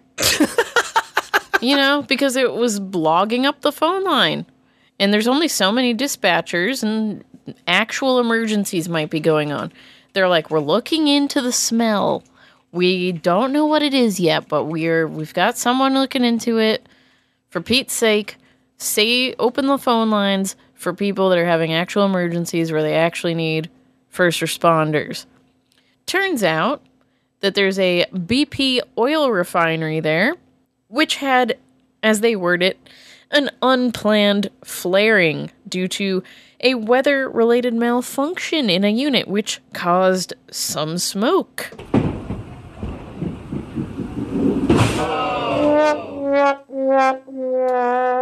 You know, just a little noxious chemicals that you're all exposed to. No big deal. Another day in life. Yeah.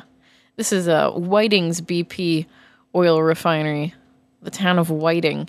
And it's hilarious because this exact plant just paid a $40 million fine for a violation of the Clean Air Act, which I know that sounds like bullshit, but the plant was caught with benzene, the carcinogen benzene, getting out of their wastewater treatment system. Whoops. Whoopsies.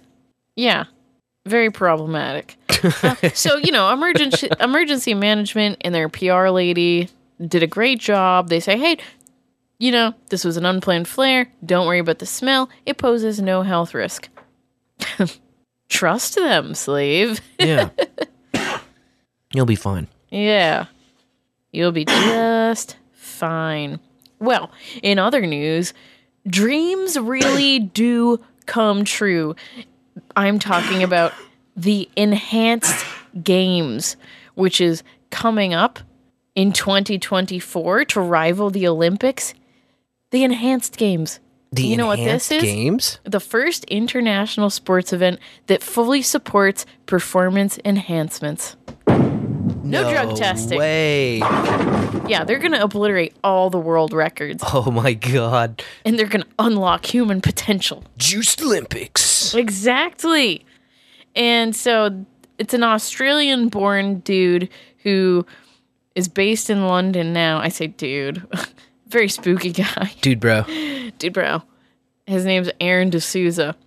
He's a London-based businessman and lawyer, and he's also the guy who represented Hulk Hogan and won $115 million for him in the 2016 invasion of privacy lawsuit against Gawker. I remember the Gawker thing. Absolutely, yeah. It was a big deal. This was his lawyer. And so he's proposed the Enhanced Game. The date's to be, announced, but it's going to rival the Olympics, he says. He says that he already has an athlete that's, smoked the track and field record thanks to performance enhancements. Sure. Drugs. Wow. All the good stuff. The Asterisk World Record book. And we've always wanted to watch it. Yes. This is where the fun begins. Wow. And so, yeah, no drug testing, so anything goes. And he said, hey, natural athletes are, of course, encouraged to show up and, compete. You don't have to juice, right? Right. There's no requirement to juice. They just don't drug test you. Exactly. It's true freedom. And hey, imagine. What a concept. This is interesting, actually. Imagine if an unjuiced athlete beat the juiced ones, That would be cool. How fucking awesome would that be? You'd be like, I'm actually Hercules, man. That'll probably be happening in some of the instances. Yeah. So there's going to be 5 categories: track and field, swimming, weightlifting, gymnastics, and combat sports. I'm excited. This is something that you and I have talked about for a long time.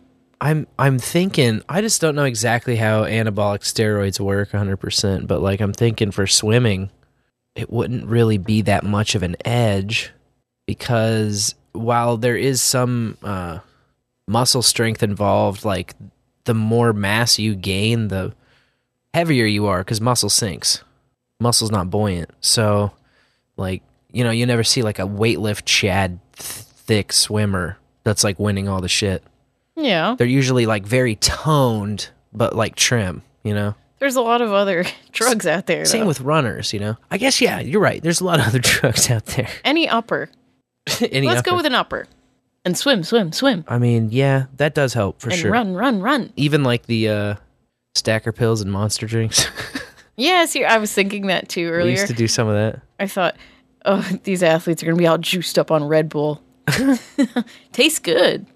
So I don't know. I haven't done a lot of different drugs. these athletes have. Yeah, no doubt. I'm excited.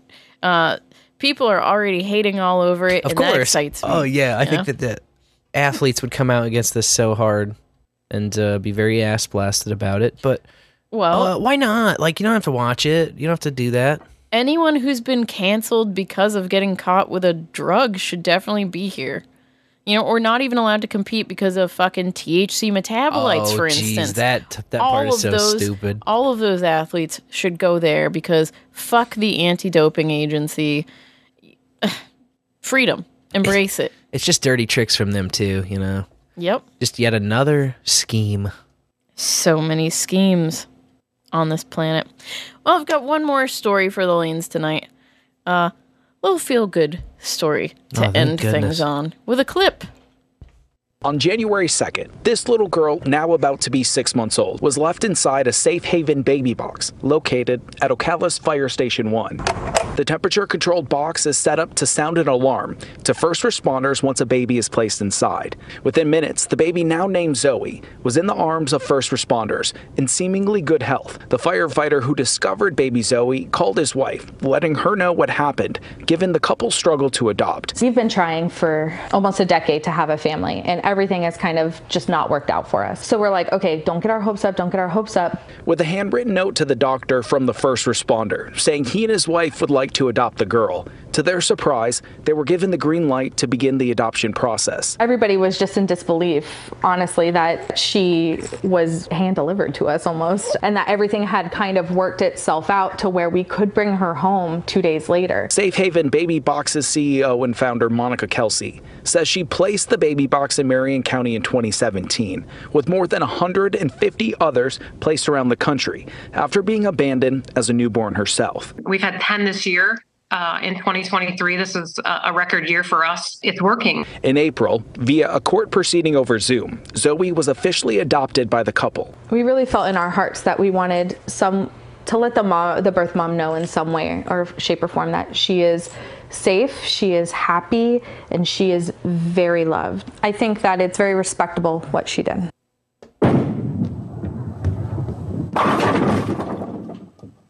I'm not crying. Very sweet. Yeah, it was sweet. Now, what's interesting with this story is that they said the couple doesn't want to be identified. Right. And in the video clips, they show the adoptive mom holding the baby and stuff. Her arms are tatted the fuck up. You could identify that woman if you knew her. Oh, no. Shit, I mean, even after watching the news story, I remember what her tattoos were. I see her on the street, I'd be like, oh, you're the lady that adopted the baby. Married to the firefighter. Cool. Damn. Yeah. I was like, wow, way to keep them anonymous, you fucking journo bastards. Typical. Yeah. You're supposed to do that, like, shadow silhouette thing and change their voice and shit, you know? Make it all spooky. Yeah. And truly anonymous. Come on, there are protocols, man. There are protocols. Does anyone give a fuck about the rules? Am I the only one? I might be. But that's a feel-good one. Yeah, no doubt. That mom didn't murder her baby. She just put it in a box. Yeah. Damn. Yeah, it's still sad. Yes. At least it ended well. For now. For now. And for now, we must end well. Thanks for hanging out, everybody. Always good times here Tuesday nights in the bowl. We will be back at it for a special 4th of July edition. Woo! Next Tuesday. Little red, white, and bowl for you. Until then, you know I'll always be Sir Spencer, Wolf of Kansas City. And I'll be Dame DeLorean. Until next time, bowlers, may your bowls burn ever brighter.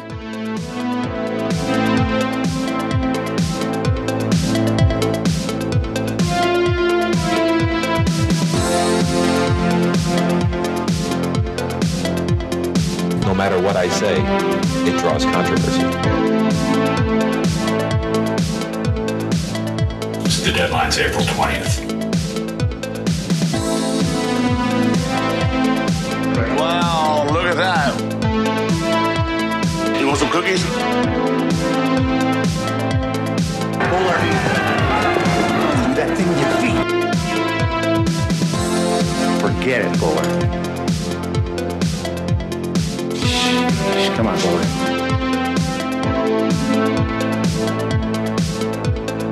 Well, the bowl after bowl guy? Sir Spencer and Dame DeLorean. Bowlafterbowl.com. Boom, boom, boom, shaking the room. Yep, another bowl in the books. That's how we do it. I know you couldn't tell, but that song did have like